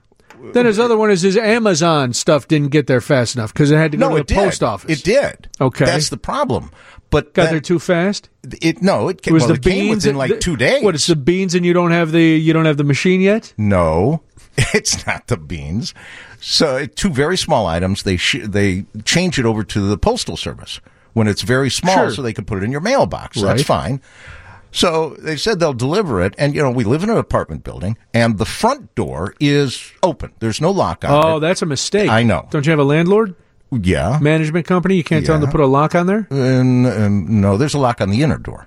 Right. I want all my doors locked. Well, but then how you want somebody hanging out in your vestibule? It's too small to hang out. I don't know. But that's where the mailboxes are. Okay. All right. So I figured they're going to, put it in the mailbox. The packages would be small enough, to put in there. So I get the email saying it's been, our driver has tried to deliver it, but could not enter your building. Oh, was he trying to get to your door? There's no door to get into. You go in the vestibule. Door. I know, but was he trying to get to your apartment door? Is that how do I know? They never rang the bell. Listen, there was no don't notice. Get upset with me. I don't work for the USPS, buddy. The bigger problem was when I would call. Cody, he's getting old, crazed. I would call to insert my tracking number, and every time I would type 4 numbers, all of a sudden the automated voice would come up. I heard you say agent. I didn't say agent. I didn't say anything. There was no noise. Did you say Asian? What did you say? I didn't say anything. Why don't you do this online? That's why God invented computers. I was doing it online. I was doing it on the phone. You just said you called somebody. Yes, because they said contact the service that delivered it. Did you do that today? Nobody's at the post office on Sunday. They're all watching the Bears game. Then why do they say ask for an agent? Because they want you to use your head and go, it's Sunday. Who's at the post office on Sunday? No, it's Sunday. It's very frustrating. So you think his first world problems are bad? This was me before I left. So I got this new phone yesterday, which is a long story, a horrible story about Christmas and me. And anyway, well, it didn't have a case, and I wasn't going to pay $50 for a case at the Apple Store when I knew I could go on Amazon and get the exact same case for half or less. And I was right. I was able to get it for half or less. Actually, less than half, which is a better sentence. But I go to check out, and it says, hey, you want this tomorrow? And I'm like, of course I want it tomorrow. Now, I could have waited till Monday and gotten free delivery, or I could pay $4 and it was supposed to be there today. Now, I ordered this at 6 o'clock last night. I was complaining at 10:30 this morning that it had not arrived at my house. This was supposed to come today. What's going on? Right. Today started at 12:01. Right. Today in the morning. I've been burning daylight for a few hours already. What's going on? And then I stopped and I left and I'm like, what a jerk I have become. Or me, a representative of society, that we all expect things. It used to be if you ordered something online or from, a catalog, if you got it in 2 weeks, you were like, hey, this is pretty good. Yeah. Got it in 2 weeks. Now, less than 12 hours, and I'm on a tear in the house. This is a lot of garbage. I paid $4. $4! It's like I took a second mortgage on the house to get something delivered. Oh, $4, and it's not there. And Debbie said, well, because it was her Prime account. She goes, well, I've got the email. It says it'll be here by 9. 9? That's almost over. I should have just waited and done it for free on Monday. Then I would have, now I'm panicked because I'm carrying a phone without a case like a lunatic. It's the whole thing. So while I mock your first world problems, I understand. Amazon lockers are excellent for picking up packages you don't want delivered to your house. When you order on Amazon, they help you locate the one closest to your house. Okay. There's one in Winfield Mall in Schaumburg, which is not close to your house. No. UPS retail stores offer package acceptance for a nominal fee. So there you go. Oh, to get them delivered to UPS stores. To the UPS stores, yes. Yeah. But if they're not open on Sunday, though, I can't help you with that. I know. One other thing, never activate a new phone until you have a case and a screen protector. I have the screen protector on there. Okay, that's... I still wouldn't activate it, but you do you. Why wouldn't you activate it without a case? Because I should have... Because I'm terrified all day. My friend got a Google Pixel 3 in the mail a few weeks ago and literally dropped it and cracked the top corner of the screen that day. Oh, man. Yeah, always. I had my Google Pixel 2 XL for a week in the box before the case and the screen protector came, and I was like, I'm not going to take it out of the box. Well, I've got it sitting here on a Kleenex. Good. And I'm very terrified. I have the wipes in the other and room. now I will drop it in. I will drop it into my pocket when I leave. I'm not going to take it out. I will, when I get to the car, I will carefully put it in the phone holder. I'm going to go in the office closet, see if we got bubble wrap. That would be, if a piece of bubble, I'm guessing by the time I get home, the case will be there because it'll be almost, it better be there before 9 o'clock. Plus, am I going to answer the door at 8:50 when some guy, in a nondescript van just knocks at the door? I've got something for you. What? Yeah. It's like, no, serial killer man. I'm not, you can't. All right, let's do this. Then, you know what? We need an uplifting story. So after the news, I've got one for you here on WGN.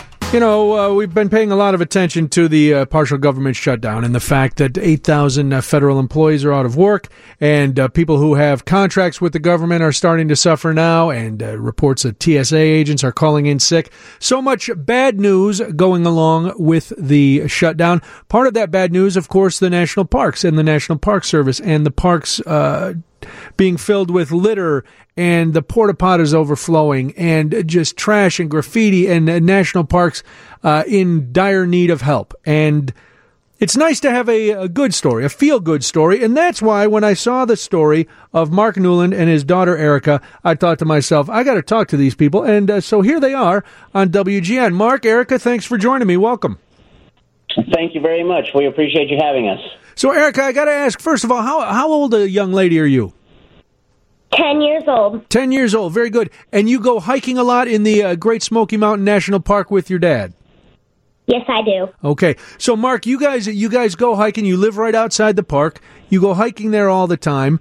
And the other day, you decided you're in a Facebook group about hiking the Smokies, which is great. I was looking at the group today. A lot of people with terrific pictures and stuff. And you're out there with Erica, and whose idea was it to start picking up trash, or is this something that you guys do all the time when you're out hiking? Like you say, we do hike quite a bit, very avid hikers, and, we love the Smokies, so we're there at any time. And, this all really started a few days ago. We actually finally had a day that we would get a little daddy-daughter time. Doesn't happen a lot. But the family typically hikes together. So we have my wife, myself, and then Erica. And so Thursday, Erica had the idea that we should go hiking. And during our conversation, I mentioned to her about the shutdown, let her know what was going on with the shutdown. And, as we were discussing it, I let her know that, there's a real need for, the litter to be picked up because they stopped doing all those things. And, it was kind of a collaboration, but really more Erica's idea of, why don't we just take a day away from our hiking, which is normally what we do. Why don't we drop our backpacks and head out and pick up some trash bags and see what we can do to see if we can make a difference. So it was really her idea. It's something that we do typically anyway. Whenever we're hiking, we always have a little garbage bag in our backpack, and we try to pick up water bottles and that type of thing. But it's not as often that we actually just stop and take full days at a time in order to pick up the trash instead of the hiking. So yeah, this one was really more her idea than mine on this one. Well, it's a great idea, Erica. So when you start hiking with your dad, did you find a lot of trash right away, or how'd the park look, having been shut down for a while? Well, it looked fine, but we got up to Laurel Falls Trail, and then it started getting really trashy, and it looked disgusting. So Laurel Falls Trails is one of the more heavily traveled trails in our national park. Probably the most traveled trail in our national park, a very touristy trail. So it sees a lot of people. So we had actually started in a couple different areas, and we were a little disappointed, almost disappointed to see that we didn't have as much work ahead of us. It's an interesting oxymoron. We were disappointed that we didn't have trash to pick up, but at the same time, we'd just as soon not have the trash. So we kept scouting out, and when we ran across Laurel Falls, we knew that we would be spending some time there because it was really terrible. It's amazing to me, and having been in the Smokies, it's such a beautiful place. I can't understand why people feel the need to leave their garbage. Erica, as a 10-year-old, do you look at adults and just shake your head and go, "Oh, you guys are kind of dumb to leave your garbage everywhere"? Yes, I do. I don't blame you. I do the same thing. I'm sure your dad does too. So, Mark, how does it work now with the parks being shut down? When you go there to hike, are there signs? Are the gates to the parking areas closed? How does it work? There's you're seeing a lot of both. Right now you're seeing signs everywhere, signs that are indicating, that all trash receptacles will not be emptied. The restrooms are all closed down with signs indicating that due to the shutdown and a lack of funding, that those facilities are shut down. There are several places that gates are actually up, so you can't access those parts. But for the majority, you can access most anywhere in the park right now. But how it looks is, we've spent another, today we went back out and we were taking care of another area of our park with another group of friends who have been inspired to help clean up as well. Yeah. And, you're going behind, you go up to the restroom facilities that are usually, they're not glamorous restroom facilities by any means, but they're typical national park, Right, and they're usually clean at least. They're usually clean and well stocked, and now, the doors are locked. And just today we went behind one of the restroom facilities there, and it was just an abomination. The amount of used toilet paper and used feminine hygiene products, and it was just absolutely terrible. So we made sure we picked up every last little piece from that and moved on to the next spot. So it is getting it's something. I think that it's important for everyone to know that the litter pickup is something that needs to happen year round. Every day of the year, whether we're in the middle of a shutdown or not. But it's just really being magnified right now. It's definitely increasing right now with the shutdown. I don't know if it's just the people being spiteful and maybe making a protest by throwing their litter down, or they're just really just that non-aware of what they're doing to our environment. But either way, there's still lots of work ahead of us for sure. And for people who are wondering, you're not affected by the shutdown. You don't work for the National Park Service. You're just a dad and a husband who likes to go into the national parks because you live there. And it's a shame that you're having to come across this kind of stuff. It really is, and yeah, that is correct. We're not at all affected, personally, financially or anything like that, job-wise, because of the national park. My wife and I work in tourism just outside of the national park, so we see that. So we see the people that are coming in. Our national park receives 10 million plus visitors a year. It's the most visited national park in the country. And, so there's always, like I say, there's always a need. And, there's rarely a moment that we're in the national park that we're not leaving with someone else's trash. And it's expected. And, we also understand that a lot of times, sometimes the trash that's left behind could be something innocent. Perhaps a water bottle falls out of someone's backpack, or, a child drops a candy bar wrapper, those things happen. But, what we're seeing right now is there's way more than just that out there. It's very blatant, lots of trash right now. So, but the good news is just in the last couple of days since we've started our cleanup efforts, there's large groups. I'm hearing of, a group of 20 from another hiking organization. Nice. That they did probably 15 miles of roadway today. And then the group that we were with, we took care of another section. And, now I'm starting to hear reports of people that are going out hoping to find some trash, and already we're making enough of an impact where they're coming back with their trash bags empty because, there's been other groups that have come ahead of them and gone ahead and cleaned it up. So, we're getting great response. I'm really, really impressed by the community right now. Everyone seems to be, pitching in right now, and it's just great. Well, and it's needed, and it is great. And I know I'm reading reports from other national parks around the country that some private companies in the areas are starting to step up, but they're saying, listen, the money isn't going to last that long for us to keep doing this. Have you seen any of that around in your area? Yeah, definitely. So the first week or so of our shutdown, we had a couple of organizations that are charity organizations here in the Smokies, Friends of the Smokies and the Great Smoky Mountain Association, that they were working together to keep the facilities open. So they were still doing the trash pickup. They were still having the restroom facilities open. But after a week or so, their funding starts running low, and they have other commitments as well. So they had to start pulling back from that. Yeah. And that's when everything really started seeming to get out of hand. They did an amazing, phenomenal job keeping up with it for the first week. But like I say, funding only lasts so long. And at some point they had to start pulling back as well. So now that we're into the real thick of it, it's really right now, it's really left on, the shoulders of, the volunteers that love the park and are willing to get out there and spend their afternoons and evenings and mornings or whatever we need to do to get as much of that litter up as we possibly can. Erica, if you have a message for everybody who's listening and they're going to visit a national park or just around here, they just go to the forest preserves, what would you tell them? Well, just don't throw the litter on the ground and pick up any litter you see and put it in a trash bag or a trash can. There you go, because they do have a lot of trash cans around, and as you said, Mark, sometimes it's an innocent thing. You don't even realize that something fell out of your pocket. Some people know and they don't care. Yeah. Erica, what grade are you in? Third grade? Fourth grade. Very good. Are you back to school tomorrow? Yes. On Tuesday. Tuesday you get an extra day off? Yep, one more day. Very nice. Well, listen, Mark and Erica, it was great to talk to you. You're doing great work. Congratulations. I hope more people pay attention to your story and start doing the same thing you guys are doing, because these national parks are unbelievable resources, and if we allow them to fall into disrepair, bad things are going to happen. So thank you very much for what you're doing in the Smokies. Well, Brian, thank you very much. We really appreciate you picking up on our story, helping us get the word out, because there's litter everywhere. It's not just in the national park. So hopefully we can inspire someone, just walking on down the sidewalk. If you see something on the ground, why not swoop down, pick it up, and toss it in the trash? If we all do a little bit now, none of us have to do a lot later. Exactly. Very nicely said. Mark, thank you very much. Erica, thanks for jumping on. I appreciate it. Thank you, Brian. You have a good evening. Take care, guys. All right, that's Mark and Erica Newland. They I saw their story today. It was hopefully you were inspired a little bit too, because if you've ever been to the Smoky Mountains, or if you're walking through one of the forest preserves here or any of the national parks, I'm always amazed when I see all this litter. Always amazed. So it's is it that hard? Do you live in squalor at home? That's the big question I have. If you don't live in squalor at home, why would you want to leave, stuff outside? I don't know. So congratulations to them again. Kudos to Mark Newland and his daughter Erica, who came up with the idea, 10 years old. That's what we need. That's the future right there. That's what we need people. We need these kids we need to listen to them. That's what we need to do.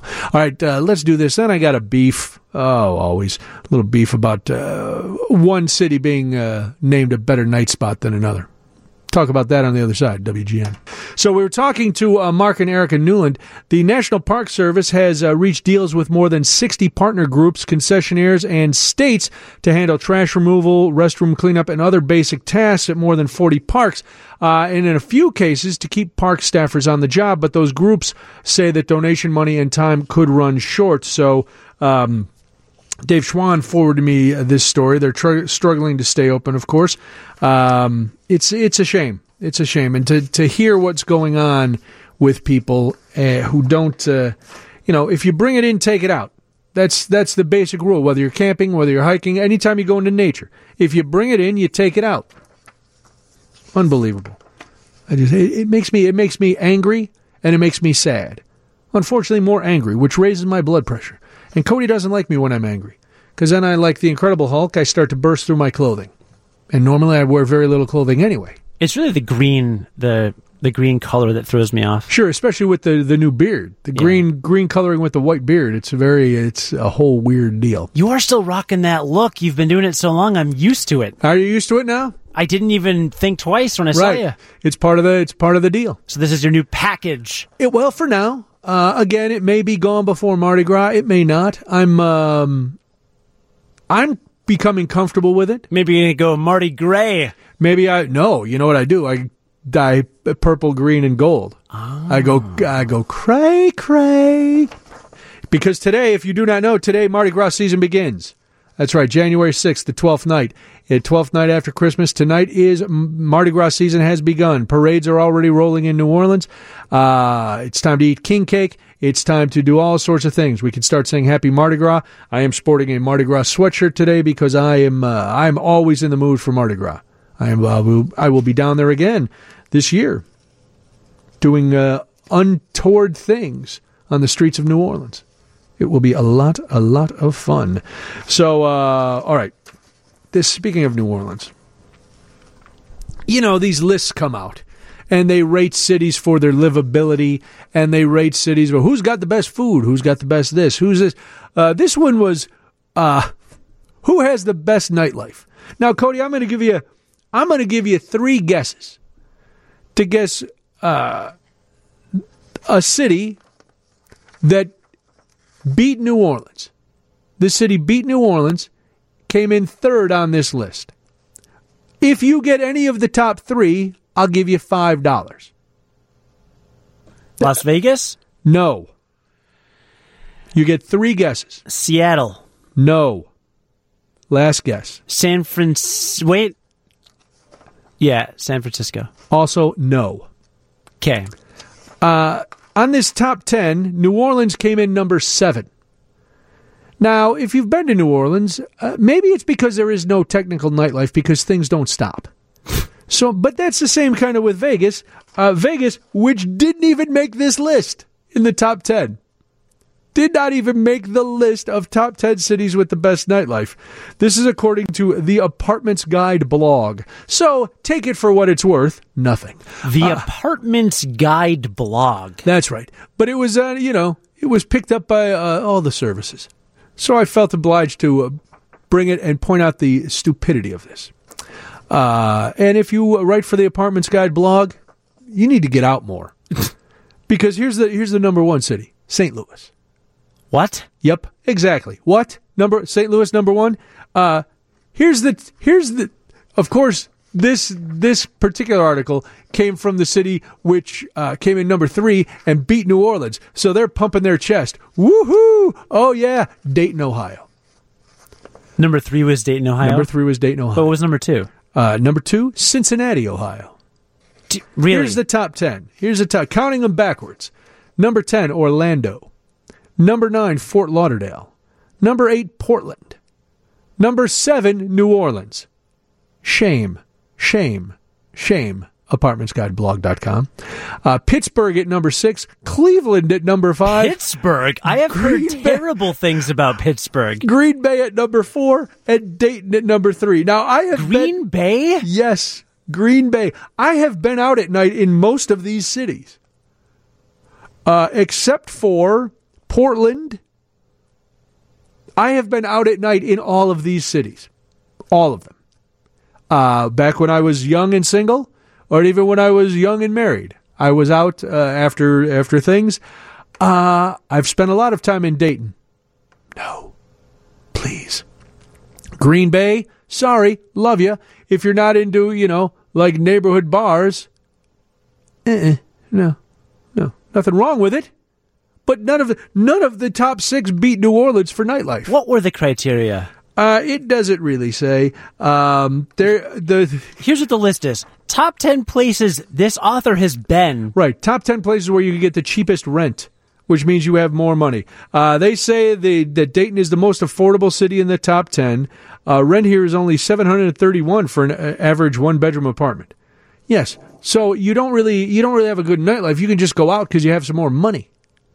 But this is just, I love these flawed lists. And then they put them out like, this is the definitive list of where you should go and what cities you should move to. Now, if you're a young single person and you're about to move out and go out on your own, you might be thinking, I want to live in a city where there's some nightlife. Oh, maybe I'll go to, and St. Louis is a fine city. Not my, too many jean shorts for my liking. But I've been to Cincinnati. I've been to all of them. It's a shame that New Orleans is, the only one that actually has a nightlife. All right, go there for yourself. Listen, I'll be there at the end of February. If you want to come down that weekend, I'll show you what nightlife is in a city. If you live in Dayton right now and you're done rooting for the Flyers, the Dayton Flyers, the college team there, you can come down and see what a real city's nightlife is like. All right, listen, are you alone? Today might be the day that changes that all. How? I'll tell you that after this. WGN. Oh, my goodness. Cody, thankfully, you are no longer in this category, but a lot of people are. Today, if you did not know, is Dating Sunday. It's the busiest day of the year for online dating. Yes, sir. Are you glad you're out of that world? You better say yes. I was going to say the correct answer is yes. I couldn't get out of that world fast enough, Brian. I don't know about that. but I'm glad I'm not there anymore. Look, I got to play it cool in case my wife is listening. She's got to think I'm, still pretty chill. Wow. Yeah. You're still playing hard to get? You got to, even Brian. though you're married? Got to keep the love alive. And that's how you do it, by upsetting her? By making her think that you're being nonchalant about your relationship? Yeah. That maybe not. You go back, get your Bumble or your Plenty of Fish profiles back up? That's what single life feels like. A lot of bumbling around. Is that's a site, right? Bumble? Bumble I've is a heard site. people say that. I've never been on any of these. Thank goodness I didn't have, they didn't come around while I was single.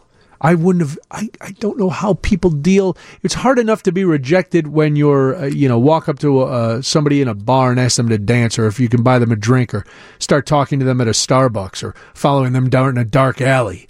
It's hard enough. Wait, what? Huh? Aren't those ways people meet people? Sure. Okay, well, that's what I'm saying. It's hard enough to do that in person. I couldn't imagine how horrible it is online.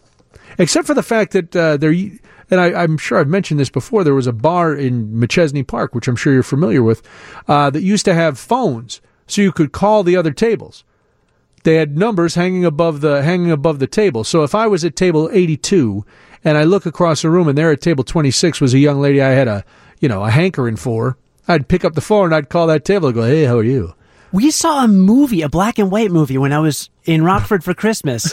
What? It was on the TV. Is that what's... It came on the TV. I thought Rockford was a little more cosmopolitan than that. They're still showing the black and white movies, huh? All the classics. Okay. They're a little behind the times. Oh, boy. No, it was AMC or something, but there was some little movie and they all had little phones at the table. You could call each other, and I thought that was weird. It is. It was very weird. But anyway, so that took the face-to-face rejection out of it, because you could just get rejected on the phone, which was fun. It was like cold calling if you're a salesperson. Is that what they were for? Yes. How? What? How was this, like a higher end restaurant? No, it was trend? a bar. It was a bar called Blue Suede. I think it was Blue Suede Shoes. Wow. In McChesney Park. There was it was a big club, and there was, for a while they had a comedy club next to it, and so all these tables had numbers, and that's how you would meet people. You meet and mingle. So you didn't have to screw up the courage to walk over to the table. You could just call the table from across the bar, which seems cowardly. Which is why I did it all the time. Because I was not the man. I wasn't strolling over, letting one of the you try to meet a woman when she's with like four of her friends. That's impossible.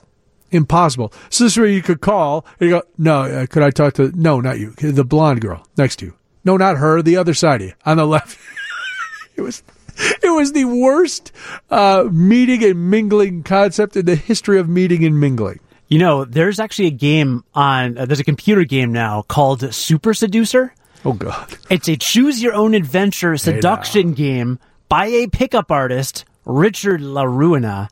And I played it on New Year's Eve with my wife and some friends. We sat around the TV. Did you really? Yeah, I played Super Seducer, How to Talk to Girls. How'd you do?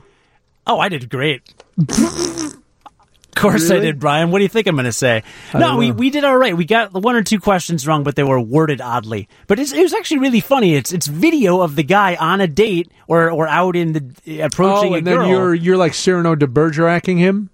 Or you're guessing what he's going to say? No, you choose your own adventure. It freezes, and she says something, and you say something, and it'll say something like, "All right, what do you do? Do you stand 10 feet in front of her and say something? Do you follow her for a block? Let's say it's on the sidewalk. Oh, never do you walk straight up to her and ask her out and tell her she's beautiful, or do you ask her for directions somewhere?" And then depending on what you pick, then they act it out. Oh, okay. And then it'll cut to him in like a hotel room sitting on a bed, and he tells you if he did it right or wrong.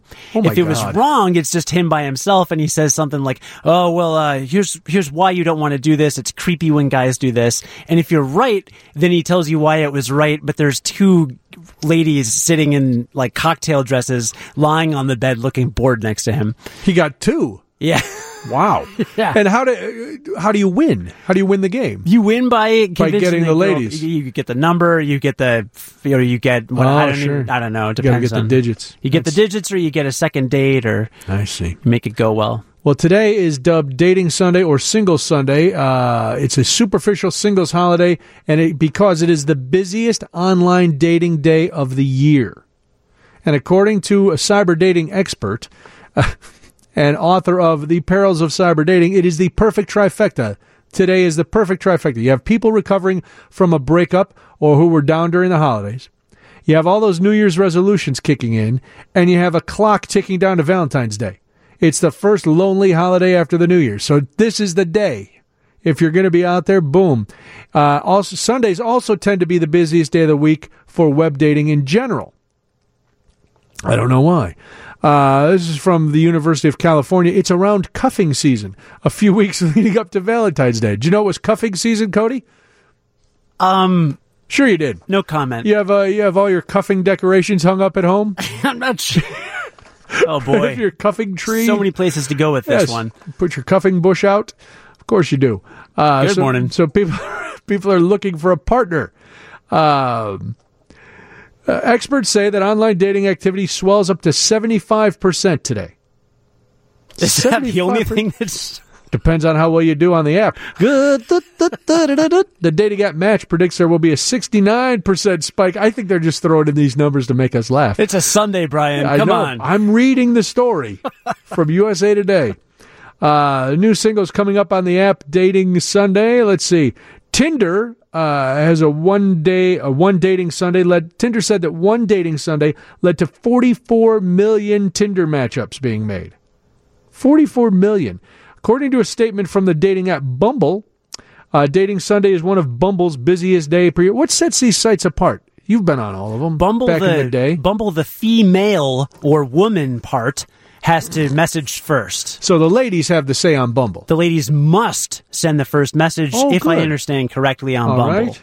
Well, good for them. Yeah. So out of those 44 million Tinder matches, how many ladies actually replied to the opening message? 7? Zeros, like 7. I don't know. It doesn't give the thing. No. I don't know how that works. Well, here's how it works. I know you swipe left and right. Here's That's how Tinder works. You match with people, you message them, and then you don't hear anything. Oh, is that the how it goes? That's how it goes by law. I thought it was you swiped and then you ended up, doing illicit things and then never spoke again. Nah, that's hot or not. I think they have an app. Maybe Craigslist back in the day. I've been on a lot of... Look, right. I've seen the sites, and they're not pretty. No, it does sound like a lovely place. So, but if you are single tonight and you're thinking... the other thing, 11:30 p.m. is the peak time for Sunday night online dating sites. People must be desperate before they go to work. I got to have a date before I go back in and face my boss tomorrow. I got to have something set up for next weekend. It'll help me get through the drudgery of what is sure to be the next few days. That's got to be it, right? I will tell you, if you are single, how you can make yourself stand out. And, because all these millions of people tonight are flipping around. They're trying to find their mates. They want to find true love on the internet. I don't know. Is that possible to find true love on the internet? Some people get married off Tinder. I would like to hear that. That's why matchbooks are making a comeback as wedding gifts. Is the wedding favors you give out to everybody that comes? Right. Because everybody gives you a book of matches now because I met on Tinder. It strikes a match. Tinder, really? Flame, fire. See, and because I'm not familiar with it, my assumption about Tinder was that it was just for quick hookups. Oh God! Because that's what I've heard. That's the rep that's out there for Tinder. That it's just about hooking up, and cooking. Maybe like 1%. It's the vast minority, I would say. Really? I think. This is based on my... Again, neither one of us... We got to get some single folks who are on Tinder to come in and to actually tell us about it. Because I've been married way too long. You've been married long enough. But I know you're still a newlywed because it's 2 years. But I have no idea. But I just assumed from what I had heard that this was just a hookup app. That's how they sell it, but no. But you're saying people are better than that? That people aren't using it just for cheap hookups. They're actually looking for true love. Well, I talked to a relationship expert from Northwestern University last year on my podcast, and he said that no matter what your intent is, that doesn't define what's going to happen on the date. Right. I mean, sure, you may go into a date thinking, man, I want something real quick, but then you have fun with somebody and then you enjoy their company and you decide to go out on a second date, whether you were looking for a hookup or a marriage, things go where they go, basically. Yeah, of course. So, well, that makes sense. All right, I'll tell you how you can stand out if you need that, and we'll do some more. It's all happening after this, WGN. I always say, if God forbid I was ever single again, I would have absolutely no idea what to do. I would not want to get involved in any of this. I wouldn't, I'm about to tell you how you can stand out on one of these sites, but forget about it. So start with a clean palette on your profile. Swap out any outdated photos. How often would you change your pictures on your profiles? Ooh, not often, because you find a winning formula and you stick to it. Oh, what formula was that? Just E equals MC squared? Whichever formula women actually respond to. But by the way, research says that other people are better at choosing your best photo than you are. Probably. So always have your friends Yes, have somebody else. I'd say have your girlfriend do it, but you're trying to find one. Or boyfriend. So if it's been online and it hasn't worked for you yet, you got to get out of that. Update your bio. If you've picked up any new hobbies over the past year, mention those. Also mention your dream travel destinations. Oh, talking about travel locations, whether it's an African safari or a hike up a mountain, tend to get a lot of response because it's a good icebreaker. Use multiple apps, so scatter your efforts all across the world. Numerous dating apps out there to choose from. Experts say to have at least 3 accounts to help you maximize your chances of romantic success. This sounds like way too much work. I'm not going to lie to you. Don't play hard to get, Cody, even with your wife. Communicate with people, exchange phone numbers, and start setting a date to meet. When you have millions of messages being sent, it's not the time to play coy. Yeah, I would imagine if you don't get a response fast, people just move on. Because you're not really a person, you're just a picture on their phone.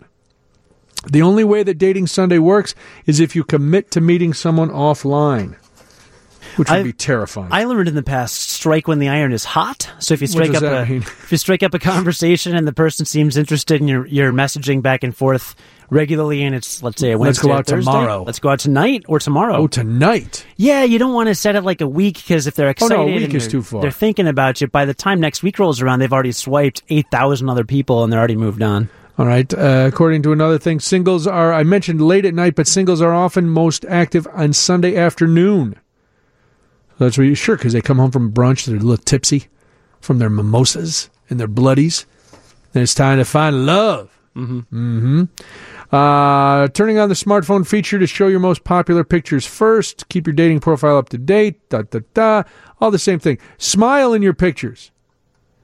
That's what it says. If you smile, it will increase your swipes by up to 14%, according to Tinder. Well, yeah, nobody wants to, like... What about the pouting bad boy? No. The pensive looking into space, wondering about the meaning of life. Then you're probably already in, like, a rock band that plays around in Wicker Park every weekend. So just meet girls at the shows. It also says to wear bright colors in your pictures. What? That's what Tinder says. Wear bright colors. Wear bright colors. Smile.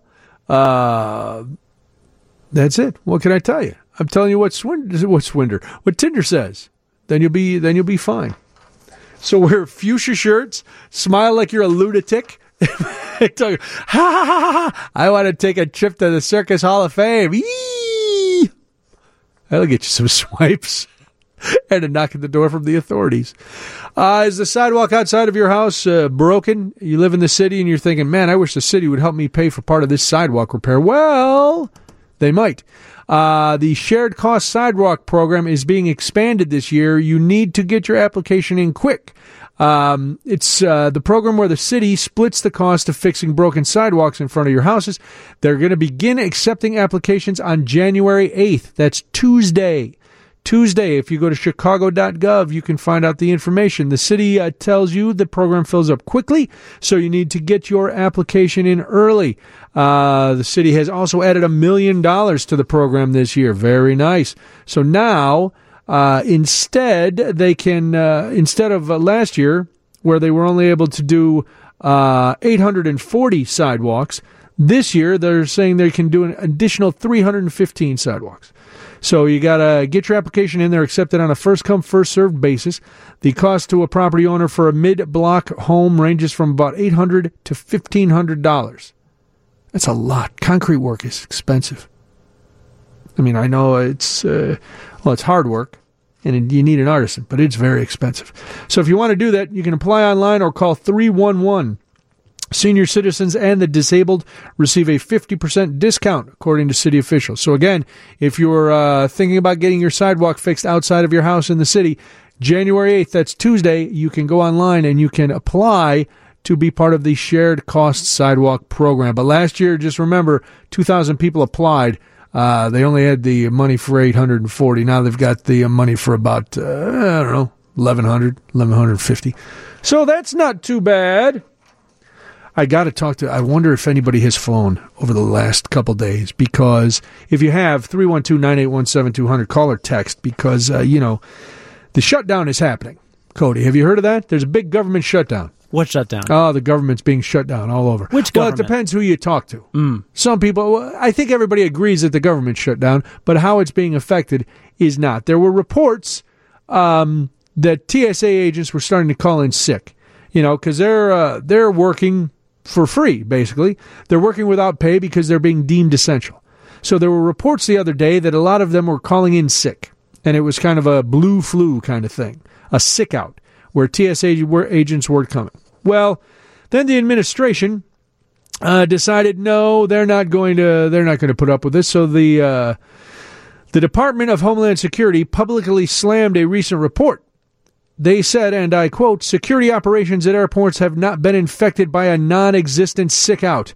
That, according to the Department of Homeland Security spokesperson Tyler Holton. He tweeted regarding the story, quote, "CNN has the cell numbers of multiple TSA public affairs officials, but rather than validate statistics, they grossly misrepresented them," end quote. And then the president jumped on board and he tweeted out, let's see. Oh, no. Yes. He amplified the tweet, doubling down on the administration's go-to fake news report. Oh, they love that. So the network then had enough. The network said, listen, Secretary or spokesperson Holton and President Trump, that is not necessarily the case. And CNN tweeted back this, quote, "CNN spoke to numerous TSA and union officials and cited data provided by unions for our report. TSA itself put out a statement acknowledging increased call-outs after we published. Spock's DHS and real Donald Trump may not like the truth, but that won't stop us from reporting. Hashtag facts first," end quote. I'm always amazed when people choose to spread falsehoods that are easily disproven. It amazes me, and it doesn't matter whether it's the president or anybody. Do you think in this day and age everything can be checked? Everything. You can find out numbers quickly. Every news organization has a million sources. And trust me, I'm not a journalist. I'm a talk show host. So I am here to just give my opinion. Journalists, like at the Tribune or the Sun-Times or our newsroom, they actually vet their stories. For them, facts are important. For me, not so much. I try my best, but if I'm wrong, oh well, I'm not your trusted source for news. So to imagine that a news organization as big as CNN or the Washington Post or the Tribune is going to put out stuff that they know is wrong or that they did lazily is a gross underestimation of those news organizations. All right, let's do this, and then we'll take a break. And then, hey, speaking of the most trusted name in news, it's Florida news after the real news on WGN. Very exciting. We haven't done Florida news in nigh on 6 months. It's probably been longer than that since we've done a Florida news. And I thought of it because I was, my brother and sister-in-law now live in Florida. My wife has been amping up her talk of moving somewhere warm. She's now she's in it. We're moving somewhere warm. We're going. You understand? I'm like, yes, dear. Whatever you say.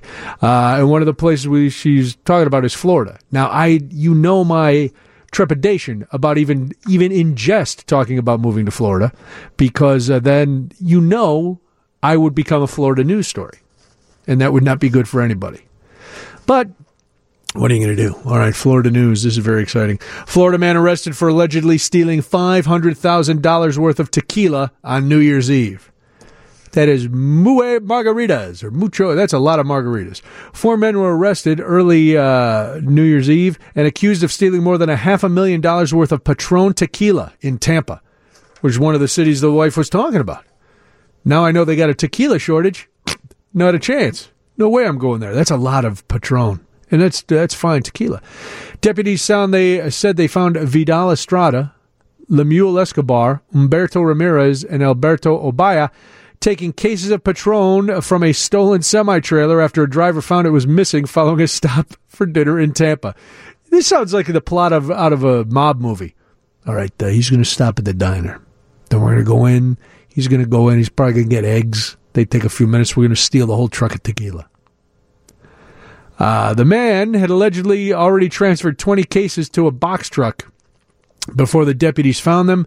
There were approximately 966 cases of tequila with a retail value of $500,000, according to the sheriff's office. They were charged with resisting an officer without violence, grand theft, and burglary of an unoccupied conveyance. Obaya was additionally charged with possession of a controlled substance. Yeah, you got to be high to try to steal a whole truck of tequila. That is, we almost had, I'm doing dry January. And January 1st, Molly was still in town. So I told this story the other day how Debbie tried to sabotage me. Because the two of them said, hey, let's go out to this Mexican restaurant, which is known for its margaritas. And I sat there and watched the two of them guzzle margaritas like they contained the cure to some sort of a disease while I was just sitting there trying to be a good boy. Trying to be a good boy. Uh-oh, sorry. What happened? Did you accidentally take a shot of tequila? No, I was watching to see if the Bears scored a touchdown. Florida fisherman finds nearly 60 pounds of cocaine floating at sea. Yes, everything washes up on the shore there. Oh, look, there's some fish. There's what's the sea cow? The manatee. There's a nice manatee. Oh, there's 60 pounds of cocaine. Florida fisherman reeled in a big catch. He had just returned from sea. I love that sentence. I had just returned from sea. You went out fishing for a couple hours. You weren't, you're not a merchant marine. You're not a maritime, a pirate. You haven't been ship operator. Right. You haven't been at sea for weeks. You were probably out there for 4 or 5 hours. You had lunch, a couple beers. And he came back from sea. Arg, matey. He's not Captain Ahab. No, he's not out there searching for the great white. He's just out there. Moby Dick. He was just out there. But anyway, this I always like. You can tell when the Florida news, because their writers realize that the stories are stupid, so they try to use flowery language to build up the story. He returned from sea, haggard, worn, with a vitamin C deficiency, wanting nothing more than the love of a good woman, a hot meal, and dry land. Wow, really? Yep. And he found... That's beautiful. He found a large package floating under a dock in Isla Mirada, Florida, a village located in the Florida Keys.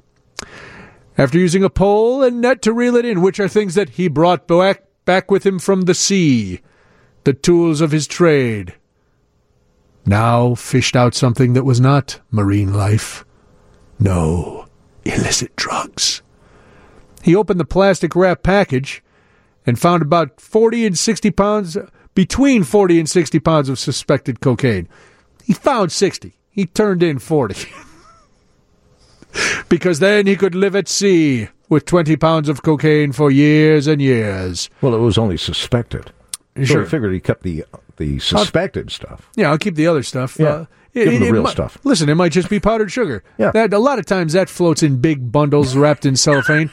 After you've come, listen, when you've been out to sea for so long, your judgment is a bit skewed. Yeah. Suddenly you've got your wobbly. As I said, you probably got scurvy. Mm-hmm. You've been hypnotized by mermaids and other sorts of sea life. Perhaps Ursula the Sea Witch came up, or your Poseidon threw a trident at you. There's been a lot of things that you've had to overcome, having been out at sea for so long. Sirens? Sure. Sure. They lure you in to the docks at Isla Mirada, luring you toward a bundle. Is it cocaine? Is it powdered sugar? Is it baby laxative? Is it talcum powder? Is it your imagination? Is it snow from a far-off land that one day you will traverse the seas and hopefully come to? Is it kraken excrement? Bundled up Maybe. Think they do that? Think they wrap it up in cellophane in big bundles? Maybe. You're drunk. I haven't had a Kraken recently. He immediately turned it over to the Coast Guard and notified the Monroe County Sheriff's Department. The fisherman said he noticed something floating and used a gaff and net to pull it out of the water, which are tools from the sea. The outside package was ripped, and he cut a corner, did a couple bumps, and then... Wait. He spotted it out at sea and didn't throw a harpoon into it? No, he spotted it under the dock. You don't harpoon things under the dock. Those you dive in and wrestle with your Lloyd Bridges Sea Hunt knife. Did Lloyd Bridges have a big knife in Sea Hunt, Roger? You're old enough to remember. Yeah, he had it Sea strapped to his leg. Sure, those are the scuba knives. Yeah. Not around his waist. No. It would get in the way. Around the leg. Around the calf, so you can reach down and pull it out. Yeah. Do you think this is all just a publicity stunt for the Aquaman movie? I don't know. I haven't seen the Aquaman movie. Fish Boy. He's huge, that guy, Jason Momoa. Or what's his name? Jason Momoa. Jason Momoa. Perhaps he's from Samoa. Oh, somebody ought to tow a truck over there and find out. That was a horrible rhyme. I'm going to close my mouth right now before somebody comes in here and decapitates me. Florida man throws pizza at dad after finding he helped deliver him at birth.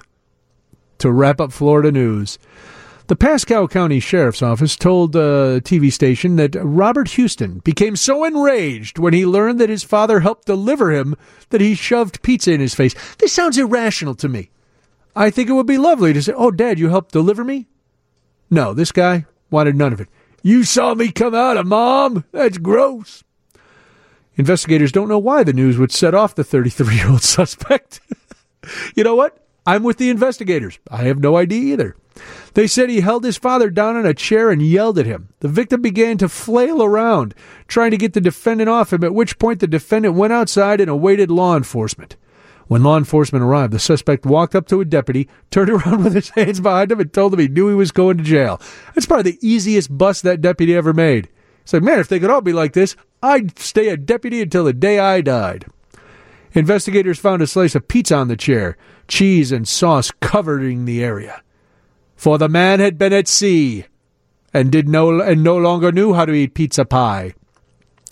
The father told deputies he went to walk his dog, and Houston was on the front porch waiting for a pizza delivery. When the dad got back, that's when the chaos began. Two other relatives corroborated the dad's story. Why would that get you so mad? I would think, Molly knows I was in the delivery room when she was born. I was in ours, too. And she knows she best not come at me with a pizza. There'll be trouble brewing. You best not come at me with a pie. What would you do? Did your dad see you born, Cody? Yeah, I don't know, and it doesn't come up in conversation much. Right, but I mean, it doesn't come up. It's not like we're talking about it all the time. I saw you being born. Right. But somehow it came up there. Yeah. Imagine if you were indulging in a nice, slice of Domino's, which is your pizza of choice. Is it? I don't know. It's not. It's not? All right. I'm not as disparaging, but... No, that's not your first go-to. No. But we've had it. It's fine. It's good. All right, so whatever your pizza of choice is, you're not going to be enjoying a big slice and then, I remember the day you were born, Cody. I was in the delivery. You son of a... Who would talk about a delivery room over food anyway? I don't know. There's a lot of fluids involved, and it's gross. No, it's not gross. I mean, it's beautiful. If you don't have to get graphic with the details. I think saying, "I remember the day you were born. I was in the delivery room." There's nothing graphic or gross about that. It's a statement of fact, and it sounds very loving. And then, unless the guy said, "You came out, you had a big pointed head, and you're covered in goo like I'd been dipping you in raspberry jam for an hour and a half," maybe he says that. Then then the kid gets a little flustered. They used a plunger and sucked you right out. You look like a cone head, like a non-cooled off gummy bear. It was gross. You were the grossest baby I'd ever seen. And then the kid just goes nuts. Well, kid, he's 33, but maybe he's fragile. Maybe he has some memories back there that came out. The whole thing was very traumatic. Being born can be traumatic. You know what's traumatic? Living. That's what's traumatic. All right, there's your Florida news. Let's do this, then we'll start wrapping things up. It's WGN. All right, a few more minutes, and then it is Blackhawks pregame on 720 WGN. Very, very exciting. You had a request. What was the request you had? The thing again. The thing you said, the gummy bears. What just part talk of about it? gummy. Just talk about how when you're born you look like an uncooled gummy bear. Yep. You're kind of purple and all drippy. Yep. Put you on a cookie sheet and you kind of just spread out there. That's what you wanted. That was the request. Wow, who would request that? That's ridiculous. Look, Florida News, man, it's a hit. Florida News is a hit. I liked when you did this raspberry. You're all when I dipped you in raspberry jam, like all gooey like a cone head dipped in raspberry jam. Well, babies are not good looking when they come out. They clean up all right, but mine were good looking. Roger. The first few minute of a baby's life, they are covered in gunk, and they are not good looking. Once they towel them off, then they're beautiful. But those first few seconds, they resemble something that, is not pleasant. I know it's all part of the thing, and I'm not, listen, Molly was a beautiful young woman. She was a beautiful baby. Those first couple seconds were not, it was like, ugh.